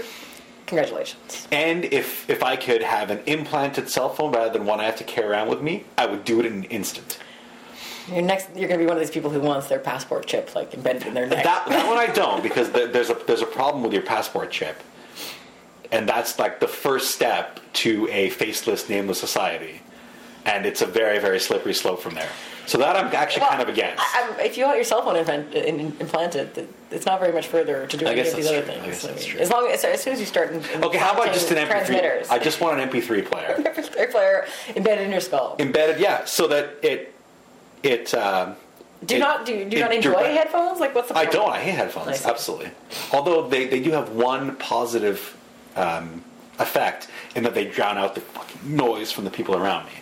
So in that way, it's good, especially when I'm at work, because there are people in the place where I'm working right now who are government employees. I'm just gonna put out they're government employees in air quotes. They're government employees. Yes, and that pretty much says everything that needs to be said about them. Listen, you live in Ottawa. Lots of people are government employees. Yeah, absolutely, and most. And so of are them, you, to a certain extent. I'm not. Well, you're I'm a government subcontractor. contractor. Yeah. As a government contractor, I need to work at a rate that is conducive to getting things done. Anyway, As government employees, they don't. Let's not segue into some. And people around me employees. are constantly talking about hockey or whatever.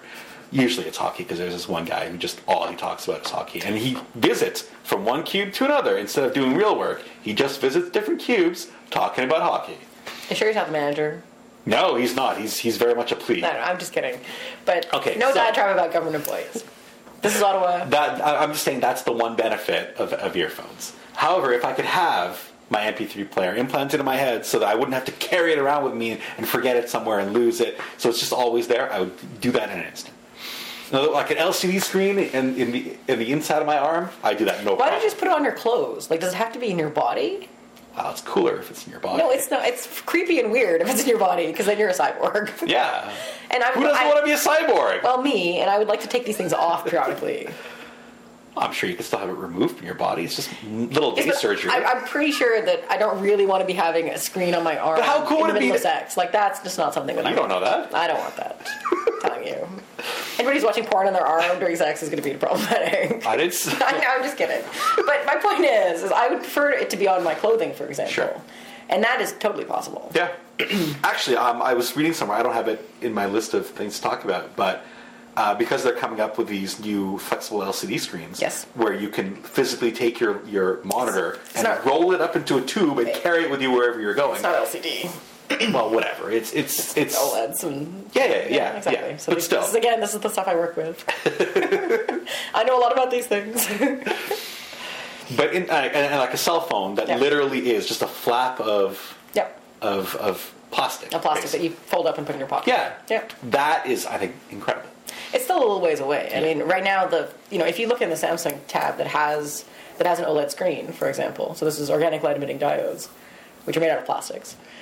They have it. The screen itself is actually flexible, and you can bend it and everything while it's working. Right. But it's inside a rigid case because we're used to rigid cased phones.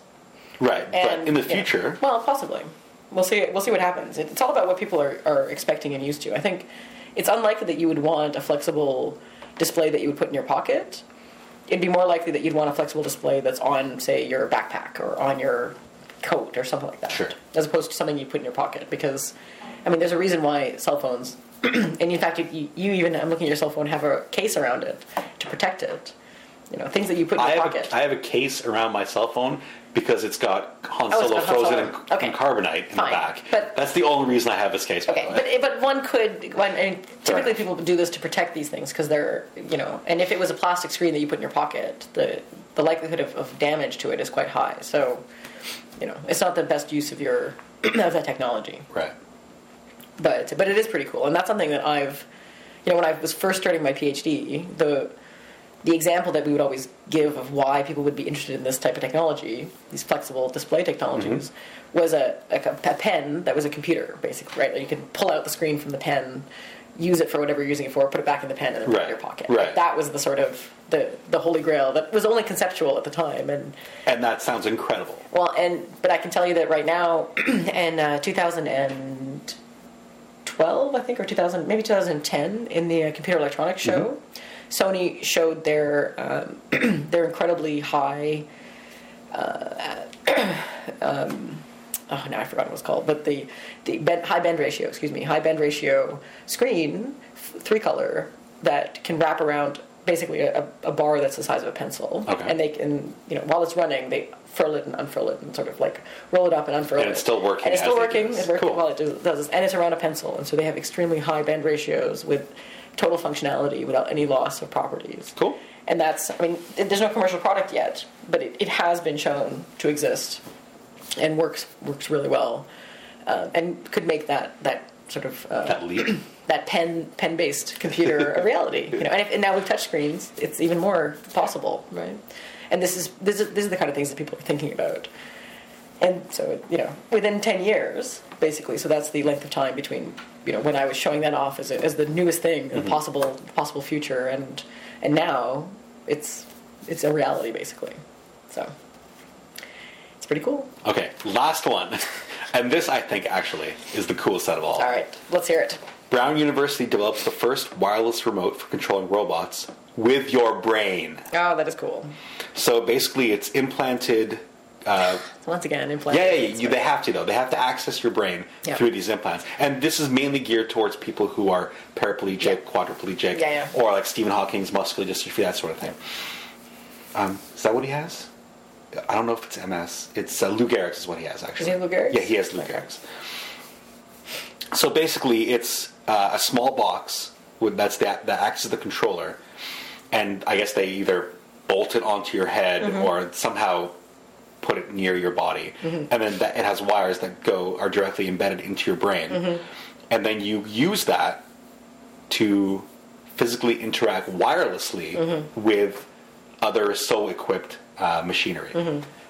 So you can that enables you to feed yourself, enables you to clothe yourself. That's pretty cool. Enables you to at least in some way function as in normal society without requiring someone else to actually Like be a there. caretaker. Right. So you're able to look after yourself through the use of machinery. Well, I mean, you do have a caretaker. It's just a Right. robotic caretaker. But instead of it being a But yeah. person who's at your beck and call 24 hours a day, who then cannot have a life of their own, it's a robot. It does everything for you, which is cool. Yeah, so you're just control, and the most important thing is you're controlling the actions. That's the most important thing, definitely. So you're taking care of yourself. It gives you a kind of a semblance of self, as opposed to being independence. something that has to be taken care of. Yeah, well, it's independence, Yeah. right? It gives you a sense of independence, and I think that kind of thing is amazing. I think things with so the technological gadgets I think are cool, but I work with those all the time, so they're not that surprising to me. Right. Whereas the stuff that has to do with your brain, I think that's fascinating, because the brain is something that is amazing and evolved over, millions of years of evolution into the amazing thing that it is now. And yet we have no idea how it works, really. All the stuff that people talk about, the depth of knowledge of the human body, the brain is hugely mysterious to us even still. Yeah. And that, I think, that's why anything that helps, especially that helps people regain some kind of sense of control of their body, because part of it is their brain or their body is betraying them. Right. And being able to fix that betrayal, I think, is absolutely fantastic. I think that people who work in in those kinds of bridging fields where it's, you know, sort of using all the stuff that we learn about microelectronics and using it for health. So all these sort of bio-related people are actually doing the coolest things of all. I thought you were going to say they're doing God's work. I would never say they're doing God's work. No, my God would approve of that kind of thing. That's all I have to say. Isn't your God science? My God is science. Yeah. Don't you worship at the altar of science, technology? Well, I do, but I also don't think it's a panacea. And I think that the problem that one runs into if you are worshiping at science's altar. I was just joking, by I know, the way. but this is a serious conversation. Well, but I will make it serious for a second. Son of a bitch. No, you can't start these kind of conversations. Listen, I'm used to making little flippant comments But I just say that one are thing. funny, and that's it. It is funny, but I would just make one statement about science being God. Is that I think there's a lot of things that we don't know, and that we haven't understood yet. So I do believe in ultimately that we will be able to explain them all, which is why I'm a scientist, really. But to say that we are at that point now is quite presumptuous, right? There's a lot we don't know, and there's a lot we can't explain, and and in years and historically, when we couldn't explain things, we attribute them to God. That's kind of how it works. So mysterious things are basically from God. But the whole point of science is to explain things, right? Yes. It's to explain the environment around you. The whole reason we have science is so we don't say, this happens because some mystical being says yes. So we can actually describe why things occur the way they do. And speaking of which, and this is actually an interesting segue because it ties to God. Perfect. Let's talk about the Higgs boson. Oh, the Higgs boson. Good times. You're, I think, the perfect person to do this talk because I know nothing about particle physics. Well, I'm not a particle physicist, so my knowledge of particle physics extends basically to the fact that I enjoy science, and so I know something about physics. And then you watch the Big Bang Theory. I do watch the Big Bang Theory, but that's beside the point. But they're not really particle physicists either, are they? They're theoretical physicists. No, but they don't do particles. I think Leonard is an experimental physicist. They never say what kind of experiments he does, but the kinds of things he works in it means he's kind of an all-purpose experimental physicist, which is not possible. But he does. I mean, like Raj, for example, is clearly an astronomer, so he does planetary science and that kind of thing. Whereas the stuff that and poor Leonard, the engineer. No, that's Wolowitz. Wolowitz. Wolowitz, the engineer. Yeah. Though I take exception to that because I am an engineer, obviously, and I have my PhD. Thank you very much. Yeah, and, you don't just have a master's. I don't have a master's in engineering, and it's unlikely that their jobs at the university are all very surprising to me because they're not really professors, any of them, and yet somehow they're all there. Not one of them teaches. No, and they don't have a supervisor of any kind that you know of. Well, especially not kind of the dean, or what's his role? They call him the dean, but do they? I think they do. But he's whatever. He's the kind of. I mean, but this is not a structure that exists at any university. Right. If they called it a research, like a research lab or something like that, but even it would make more sense. Even if it were a research lab, I can't believe we're dissecting the Big Bang Theory right now. But even if it were a research lab, they would still have a supervisor. They would. They wouldn't have the same supervisor. No, and it wouldn't be the way to do this. But so I mean. But all that said, that a guy with a master's of engineering wouldn't be doing the kind of things that he's doing at the university forever. But anyway, but I do think that Leonard could be either a particle physicist or a condensed matter physicist. Like he does experimental physics in a realm that could encompass those things. Right. And he did talk about going to the super collider. The Hydro Expanding Super Collider in CERN, is that what it's called? The Large Hadron Collider. The Large Hadron Super Collider? He does this just to bother me because we had I think it was 20 minutes or 25 minutes at one dinner when my parents were here. I'm sure. Where we had this argument where I was trying to convince you not to call it a super collider, and the parents and everybody's laughing at me and taunting me basically with the super collider business, and I'm not going to be baited on the show is all I'm saying. It's called the Large Hadron Collider. And we'll just leave it at that. We'll leave it at that. But they used it to now officially prove, is it official? Have they officially said, yes, we have discovered the Higgs boson? That was my understanding. I didn't look it up before we came on air, when I probably should have. But I mean, in the fall, they had found a Higgs-like, or Higgs boson, Higgs-like boson, and they were close to claiming that it was really the Higgs boson, but the recent thing that I heard is that they had in fact confirmed that it was really, that what they're seeing is in fact the Higgs boson. Okay. And so why don't you explain to those of us who aren't particle physicists or involved in physics in any way you're putting me on what the spot exactly here a Higgs boson is and why it's important? Well, what the Higgs boson basically is there's something called the, I'm going to remember all the terminology appropriately, but it's basically the particle farm. And the hell does that even mean? So there are a number of fundamental particle leptons and bosons that exist that make up, that are like quarks and electrons and neutrons and these kind of things that make up matter, right? And of all of these particles, all of them they're predicted by sort of modern particle theory. There's a sort of a table of all these different kinds that have different masses and different spins and different charges. So this is different than the periodic table of elements? Yes. The periodic table of elements is made up of these particles. I so see. Different combinations of all of these different kinds of particles make up all the elements that we know and all matter that we can speak of. That's my understanding of science, is that periodic table of elements. So, the word atom comes from, it's sort of a Greek coining. It's the smallest particle they could think It's the smallest particle possible, is what it means, really. But it's not, of course. So atoms are made up of a bunch of other particles. And the smallest of these is the quark. But there are other ones, right? And so there are ones with mass and ones without mass. How can you have a particle without mass? Well, like photons are particles without mass, for example, right? So you can have massless particles. And there's been a number of, the way that particle physics has explained the whole farm of particles, they've categorized them into different sort of categories. And the one that was missing of all of these that they'd never been able to find experimentally was the Higgs boson. And it was a proposed particle by Higgs, obviously. And it's good buddy boson? No, boson is the type of particle that it is. I see. So it's not the Higgs and boson? No, it's not the Higgs and boson. It's a Higgs boson. Okay. So and it's been called the God particle. And why do they call it that? I'm not exactly sure why they call it the God particle, but it's basically a particle that is that's a massless particle that has to do with gravity. It's a gravity-based particle. But it's massless. It's massless, yeah. So how can it have anything to do with gravity if it doesn't have mass? Well, see, this is part why we can't really find it. This is why it's been a very, very challenging particle to describe. How do you find something that doesn't have mass?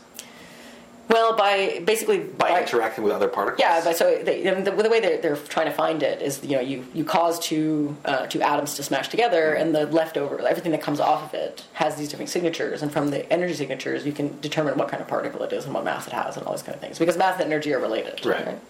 So that's why we call them massless. But if it doesn't have a energy. mass, then it should have no energy effects. No. How can you have one without the other? Well, this is the point: is that at the speed of light, energy and mass are the same. Mm-hmm. But anywhere around, other than the speed of light, you have either mass or you have energy. And so it doesn't have mass, but it has energy. Yes, exactly. Oh, I see. So you can measure its energy signature, and that all the stuff comes back to the wave particle duality of these kinds of things, where wave particle duality. Well, yeah, because sometimes we call it a particle, but particles obviously have mass and they act in a sort of in a classical Newtonian sort of way. And what would that Newtonian sort of way be? How does it react? How do mass particles react with one another? Well, the best. So by Newtonian, you're talking about equal opposite reaction? Yeah. Okay. And that they would follow that when they hit each other, they would bounce off each other, for example, and things like that. And that would be a predictable and definable right. way. Exactly. So like if it had a certain angle, it would then ricochet. Exactly. It would deflect at different angles. So these are all sort of Newtonian-driven systems. And then they have wave-like properties where for example, the best is the double slit experiment, where if you're looking at the particle and it goes through one of these slits, it'll act like it's just a particle, and it will not diffract. But if you don't look at it, then it'll diffract off the slits and then form diffraction patterns on the surface. Which, if you think about it logically, makes absolutely no sense. Yeah, well, how does your viewing of it affect anything? Well, the reason it does is because when you look at it, or when you have to interact with it to look at it, because you have to measure something, energy or mass or whatever. But in order to do that, you have to somehow physically put energy in to see the energy out. Oh, I see. So so you physically change the nature of it when you look at it. And so if you look at it... You're not physically saying, look at it. No, like of it course. passes in front of your eye. If it happens to pass in front of your eyeball, boom, particle. Yeah, if it just misses your eyeball, goes a little above your eye, boom, No, wave pattern. Yeah, I mean, when we talk about looking at not it, what you're talking we just mean that you observe it in some way. But you are interacting with it. You're interacting with it. Okay, so you're affecting how it works. Okay, well, so that's completely different than how you were explaining it before. But when we look at things, that is also interacting with it. Like, our ability to see things means that light has to enter our eyes. Mm-hmm. If light enters our eyes, we're interacting with it. You can't. That's why you can't see anything when your eyes are closed, because light can't come into your eyes, right? But okay, and so hold on. Let's take it to the next step. Sure. If the particle is passing in front of my eye, but my eye happens to be closed, is it a wave? Yes. No! Yes. Because the light that bounced off it to go into my eye would still bounce off it. It just wouldn't go into my eye. Well, but I didn't do anything to it. It still has the exact same effect it would have had had I had my eye open. But you're saying it will interact differently. That's crazy. Well, that's crazy. Do you not get how crazy this is? Well, it just means that we don't understand. Like, at our level of understanding, we understand particles and we understand waves. I see. These things are neither particles nor waves. But in order to describe their properties, it's somewhere in between. Okay. And so, in order to describe their properties, sometimes we call them particles and sometimes we call them waves. Okay. And there's a large branch So of it's only science. because we don't know what the hell we're talking Exactly. about. There's a large branch of science that's trying to figure out what the real answer is, and I'm not one of those scientists. Right. I have. That would be a particle physicist. That is something that particle physicists work on, but it's more called the grand unified theory, where they're trying to unify all the forces of the world that allows one to describe fully the nature of, say, particles. These kinds of, what we call particles. And I'm of the branch of science that believes that not a branch of science, but sort of my philosophy of science is that wave-particle duality is fine because it helps us explain how these things actually work. Right. And I care about the explanations. I don't really care about the truth, quote unquote truth, at the base of it. As long as you can use it in some meaningful way, that's all that matters. Exactly. So, but and so the sort of particle farm is one of these descriptions of the world, and the part that was missing was the Higgs boson because it's a predicted particle, but it doesn't. We haven't been able to see it experimentally. Okay. So in order to sort of prove that the particle view of the world, so basically quantum physics, that quantum physics is true. Or true, quote unquote true, because nothing is true in science. But that theory is actually valid, valid at this point. Is if we could find this particle. Okay. Even if we could never find this particle, because the rest of it supports it, we are pretty confident that this is really true. That the particle does exist. That the particle does exist. We just are not capable of finding it at this moment. But now they've gone ahead and found it. But now they found it, and it does, and its existence proves this particle farm theory, that really these are the particles that exist in the world, that we do have some understanding of how particles interact with one another to form other kinds of energy in the world. Okay. And because of that, it proves, and again in air quotes, the theory. Exactly. Okay. So the fact that they found it means that it gives even more support. The theory is valid. That the theory is valid and is useful and predictable. And I mean, the reason they call it the God, I used to know this actually, why they called it the God particle, but the implication is that the only time that this particle was in abundance was during the Big Bang. Oh, right. Right. So that's where at the creation. Okay. Right. And because we're so far away from that point now, all of those particles are gone. Right. Basically, they're hard to find. Okay. So now we're just creating them. Well, and you create them for a very, very short amount of time, and it's very difficult to see them, and this is why it took them so much energy and so much. I mean, the reason the CERN collider is so large is because it needs to. In order for it to get to the speeds that it needs to get to, it has to travel on a really immense radius, which is, I think, it's 21 kilometers across. So the diameter is 21 kilometers. So the diameter. Of the loop. Of the loop. Okay. Yeah. Not the diameter of the tube they use. No. Okay, I mean, that's ridiculous. No, the tube is quite small. Yes. But the distance around which the particle has to travel in order before this collision it has to get really fast, and to get it as close to the speed of light as possible. Correct. And so I mean, it's an amazing breakthrough in that it proves this, it sort of validates this theory, but I mean, there are a lot of questions about whether it was worth all the money that they spent on it. Of course it is. Of course it is. Science is always worth the money you spend. Science is always worth the money, but I'm not sure if this is where all the money should have gone. Where else should it go? Well, there's lots of different things that one could have used the money that they used to build the super collider for, or the collider. You maybe call it super collider. I win! I can't believe it. Oh god, keep calling it a goddamn super collider. It makes me crazy. I win. You do win. Sad. I can't. And on air too. You have proof that I said it. Oh, I'm ashamed. I'm ashamed after all of our conversations. Oh, this might be my favorite episode of all. I'm deeply ashamed. Okay, let's talk about the difference between the Large Hadron Super No, Collider we're not and what actual super collider is. No. I don't want to talk about this. No, I'm not putting it on air. I'll go off. It'll be an even longer rant than it is now. So stop it. No. The point is that it's terrible. I'm deeply shamed. My everlasting shame is caught on this podcast. I'm very sad. However,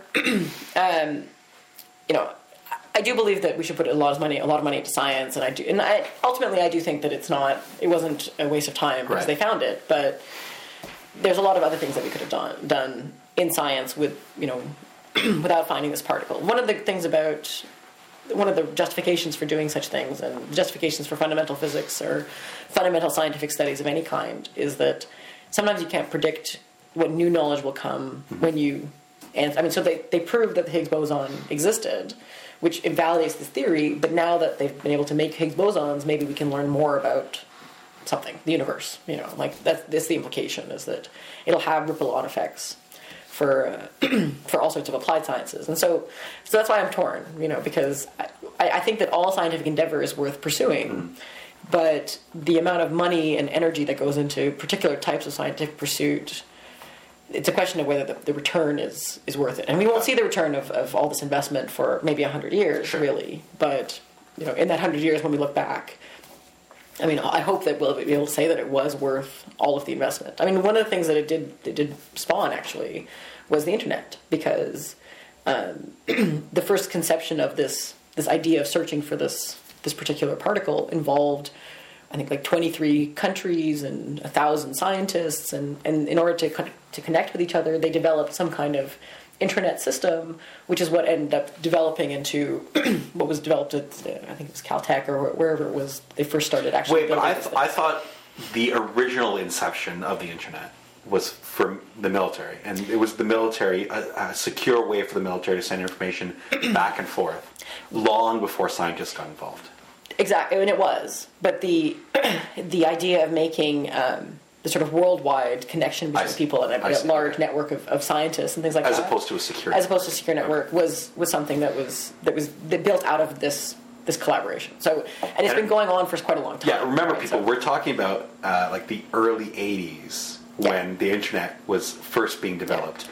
So back when we were children, there was no internet. Yes. The internet didn't exist. Could you imagine living in a world? Granted, most of the people who are listening to this show are people who are born before 1980. Yes. So chances are they have a similar childhood or similar environment that we did growing up, in that the internet didn't exist. So you know what it was like. But potentially to future listeners, or to the children of people who are listening, imagine a world where the internet doesn't exist. You can't get access to any piece of information or to any that's not true image or to any movie or to anything you want at a moment's notice. Imagine that world. And that's the world we used to live in. And it was very cool. And it was only 25, 30 years ago. Yeah. I like to always say that my first email address was in high school. It was right before I went to university, and it was on Ottawa Freenet. It would have been long before, or long after I got mine. Yeah, well, I don't know. Because I had mine when I was in, I want to say before high school. Really? Yeah, I think so. Oh, you were on the bulletin board thing. Yeah, back in the days when we had BBSs, which were individual sites that you went to. It's true. I was a little late into the world, but my first email address was on Ottawa Freenet, and it was on a text-based email system called Pine. No one knows what you're talking about. Yeah, I know, exactly. Pine. I think the only person who might know what you're talking about is Dwayne, our friend Dwayne, who was on the comic book / Comic-Con episode, the one after you were on. Right. Because in fact, I think it was the next day after you left. Right. And he was talking about, or he, for the longest time, used Ottawa Freenet. His Right. email address was at Freenet. At Freenet. Yeah, so was mine. My first email was at Freenet. But I mean, he was using it up until about 3 or 4 years ago. Oh, really? Yeah. Oh, my God. Yeah. I didn't know So- Freenet still existed. Yeah, so he's all about Freenet. Wow. Okay. Well, anyway, I mean, the point is that this was when it was purely information exchange, and it Right. wasn't about pictures, and it wasn't about movies, and it Right. wasn't about streaming, and it wasn't about ebooks. It wasn't about any of those things. Right. It was just just text. Yeah.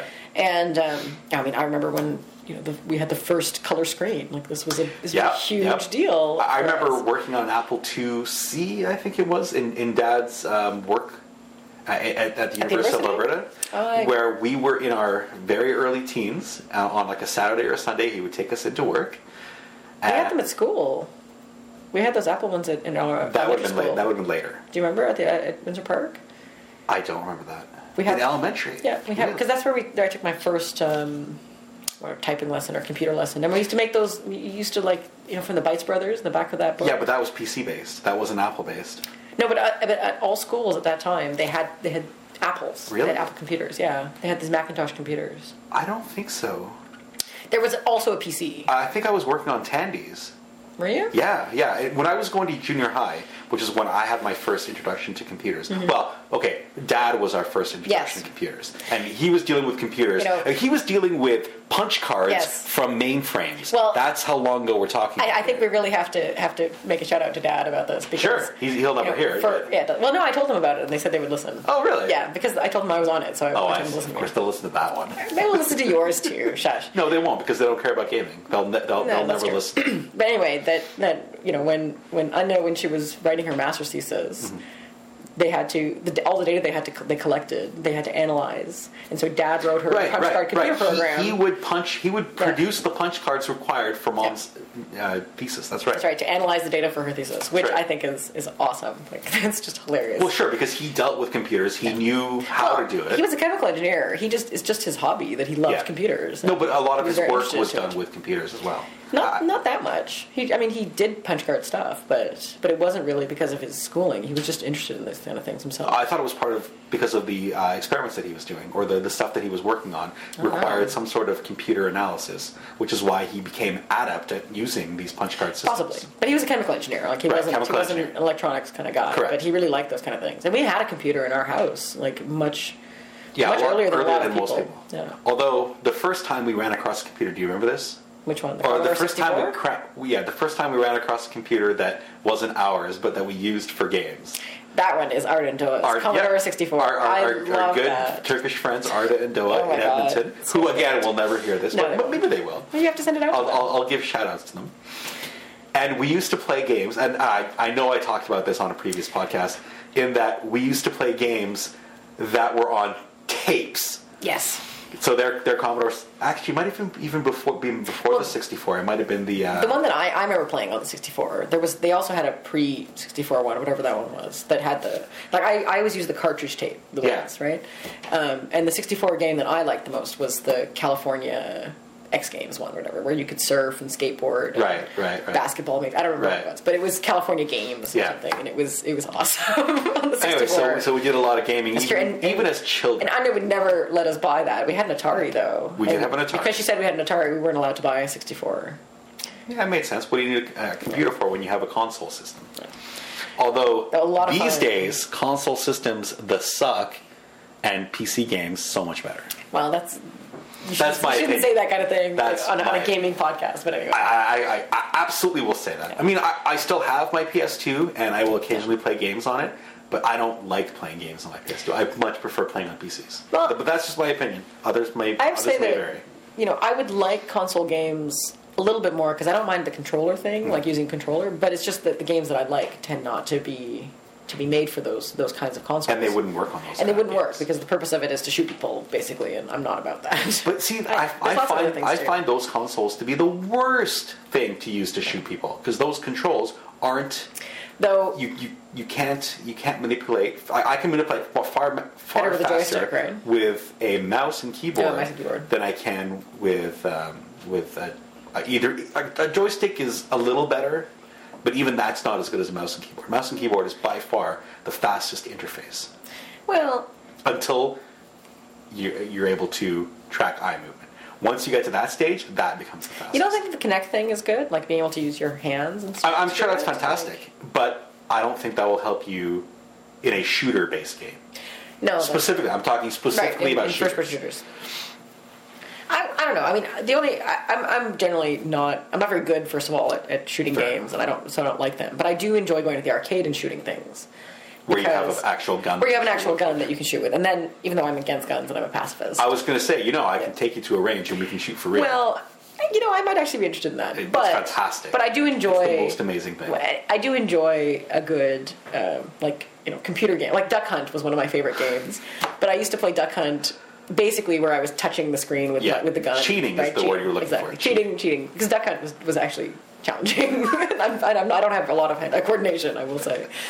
But the ones where you are physically holding a gun, so I find that trying to do that from a pad is very challenging. Exactly. You can't, because the problem is you're trying to go in multiple, in 2 dimensions really, but you're very limited in the speed, say, of how the speed of scrolling or tracking.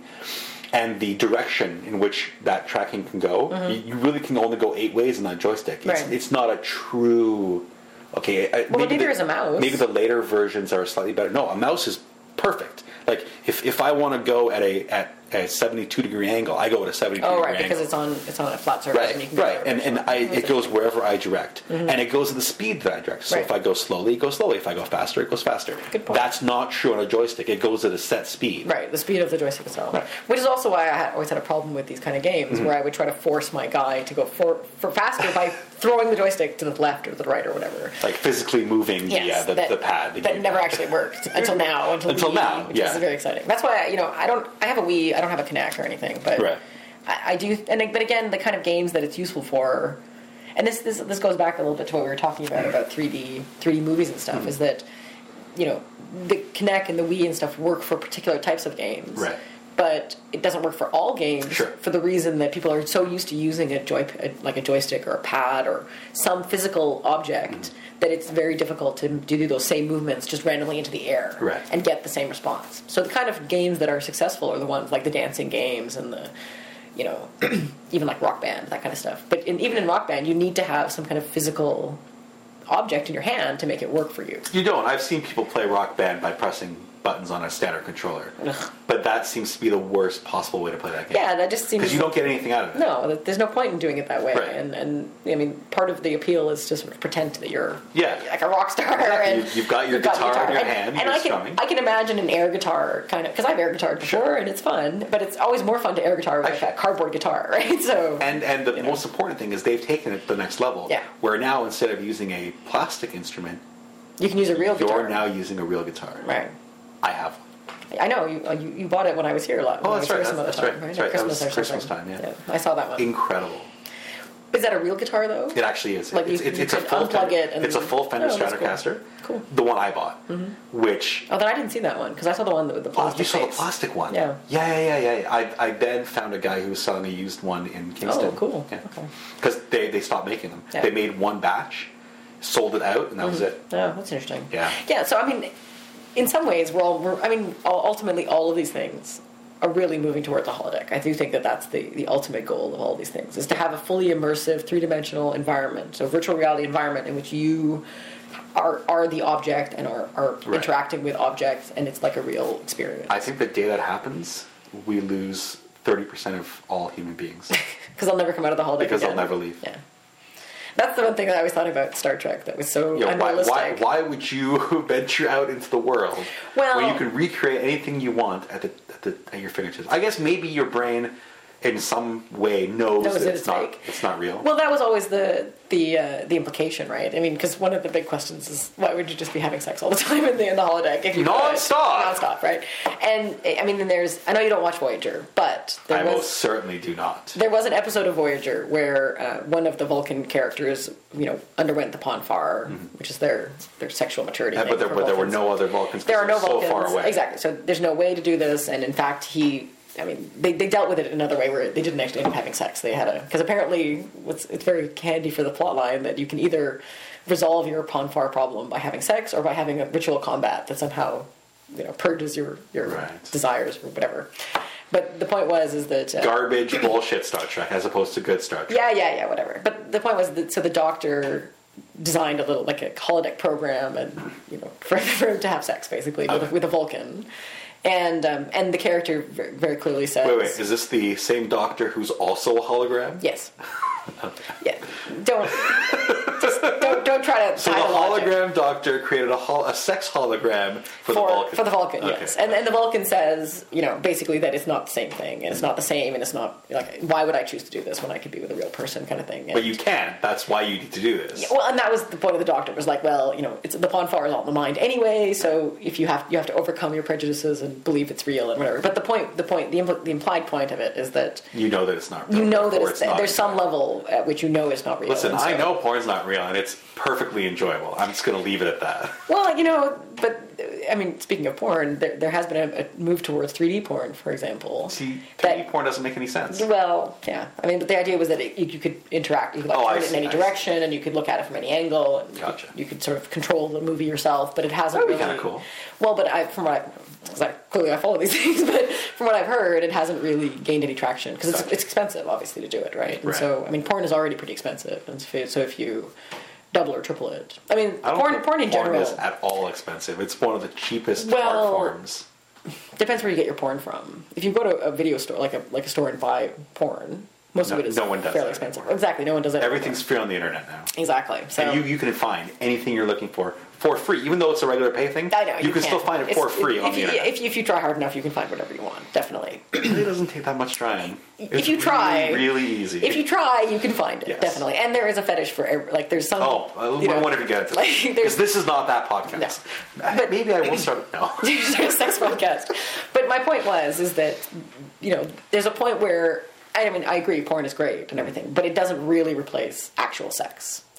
And I think that's the same way with these virtual worlds. Right. Is that there's a part of you that ultimately, no matter how much you're interacting with your friends in the holodeck, the lack of human interaction at any level would drive you crazy after a while. Because people are social and they want other people around, and and having programmed people who will respond to you in a way that you can predict is not actually satisfying that sort of desire for social interaction. But if technology has gotten to the point where we can create these 3D holograms that are that realistic and you can touch them and feel them, Probably it's artificial intelligence. then the AI would have Yeah. also been expanded, hopefully. Yeah.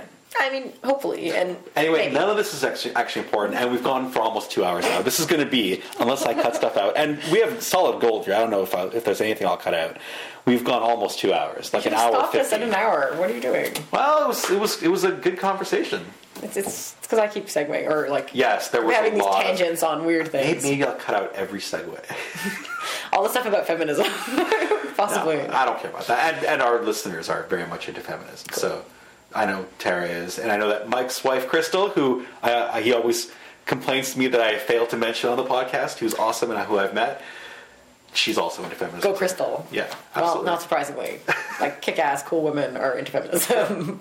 So hopefully anybody found our conversation interesting. I mean, we have these kind of conversations all the time, which Sure. is why you're always wanting to record them. But Yeah, I think this was actually a really good conversation. And one of the things I think I'll put up when I post it, especially on the Facebook page when I link to it, or when I share it, whatever it is.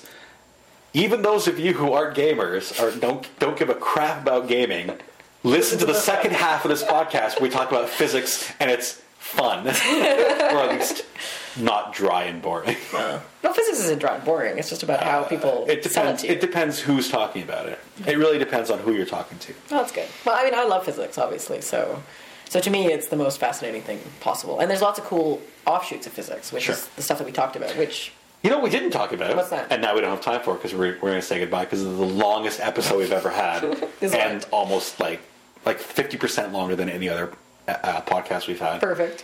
What you're working on right now. So just give us okay, let's go. We're going to go exactly 2 hours. So you have 7 minutes, 7 minutes. to talk about what it is that you're currently working on. Oh, I don't know if it's that exciting for people to hear about, but I've been working for years, as you may have mentioned, as it keeps coming up in the podcast at Right. various locations. I've been working in plastic electronics, so I use organic molecules, so different kinds of plastics, to make computers and displays, and what I'm working on right now is our solar cells. So I make photovoltaic panels, the kind of stuff that you have on your roof, for example. But rather than making it out of silicon, which is what all of those ones are, we make them out of different kinds of plastic.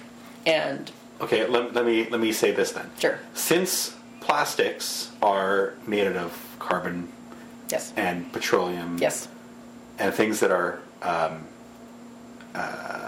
finite, yep, we don't have an infinite supply of it. Wouldn't using silicone make more sense? Isn't this counterintuitive if you're looking to extend or alternate fuel sources? So why would you want to use organics to create these things when the problem we have is a diminishing lack of oil? So why wouldn't you then use sand, which is everywhere, to make these? Well, the ultimate answer to that question has to do with costs, right? That right now, even though silicon is the most abundant material on the planet, and isn't water more abundant than silicon? No, silicon is the most abundant. Seriously? Well, as an element, the most abundant is silicon. And because it's sand, it's everywhere, right? Yeah. It's in everything, or most things. Hopefully not your hooch. That would be bad. Don't put diamonds anywhere. No, don't put cubic anyway, or anything like that. But the point is that silicon is very abundant, and the ability to make silicon wafers is actually it's very cheap, but it's very energy and they've been intensive. using it for bazillions of years. They have, forever, yeah. since the 70s, yeah, or possibly before that. The very first solar panels, which are still operational, that were put up on the little satellite, were made of silicon. Right? That's those are the kind of things that still exist. And silicon is great, and it works really well, but it's actually really expensive to produce a module out of silicon wafers. Okay. Because to cover your whole roof, for example, you need to use a lot of small wafers, because the maximum size of wafers at the moment is, I think 12 inches is the largest wafer that they can make.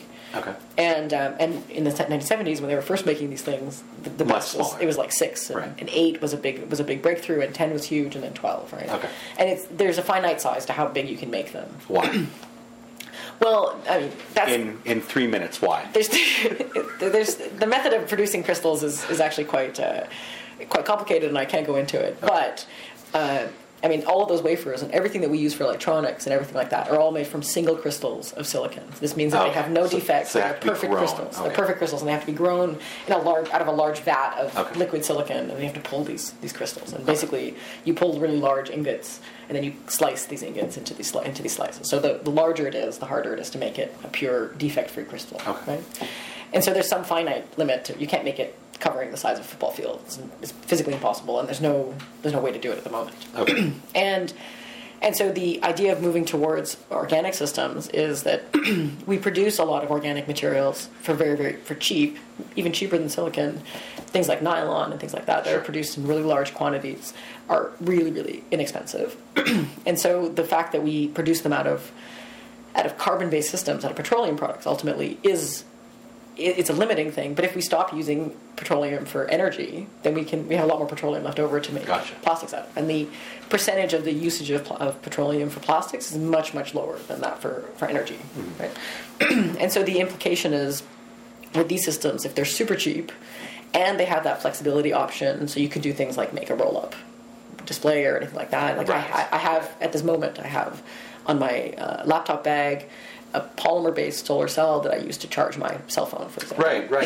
It's literally sewn into the outside lining of your backpack.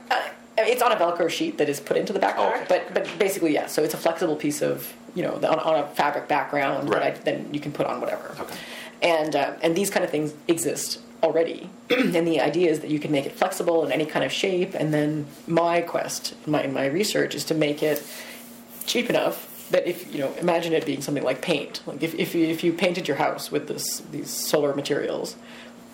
If you painted your house with solar materials. Yeah, so you have these solar cell materials. You paint your house, and it produces enough electricity to, say, run, I don't know, your furnace or something. But how would it get to your furnace?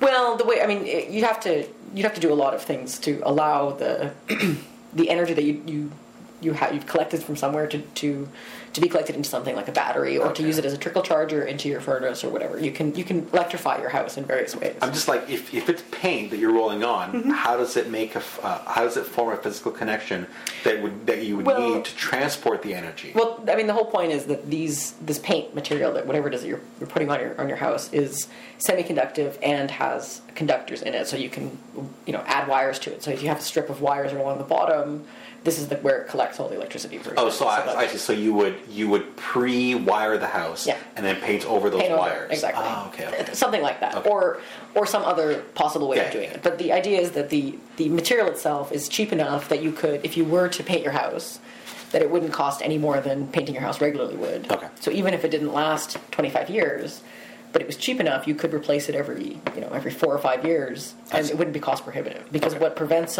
solar from taking off right now is that it costs and is projected to cost 5 times more than every other type of energy, whether it be oil and gas or hydroelectric or any other renewables. Solar still costs 5 times more than that. Just to get the solar cells. Just to get solar cells. Okay. And so if you and to get energy from solar cells. Okay. And so even if you combine all the other types of energy that we use all together, it still costs less than silicon than solar does. So the cost is a huge problem. And that's what we work on. We work on trying to make it super cheap, and using these polymers is the way to do it. Okay. Well, and with that, we're going to call an end to the show at 1:59:50. I can talk for 10 more seconds. No, I think it's good, because I'm still going to need to cut in the intro, right, of course, which is like a 15-20 seconds, so we've already gone over. All right, well, you can cut this part out anyway. Yeah, I suppose. And that's going to be it for us. The Out of the Basement podcast, episode 8. I hope I said it right the first time. Yes. I honestly don't remember. But if I didn't, I'll just redo it. 2 hours ago? So 2 hours ago. It was a long time ago. And it's St. Patrick's Day, so now we're going to go off and go drinking. Yay! Goodbye, everybody.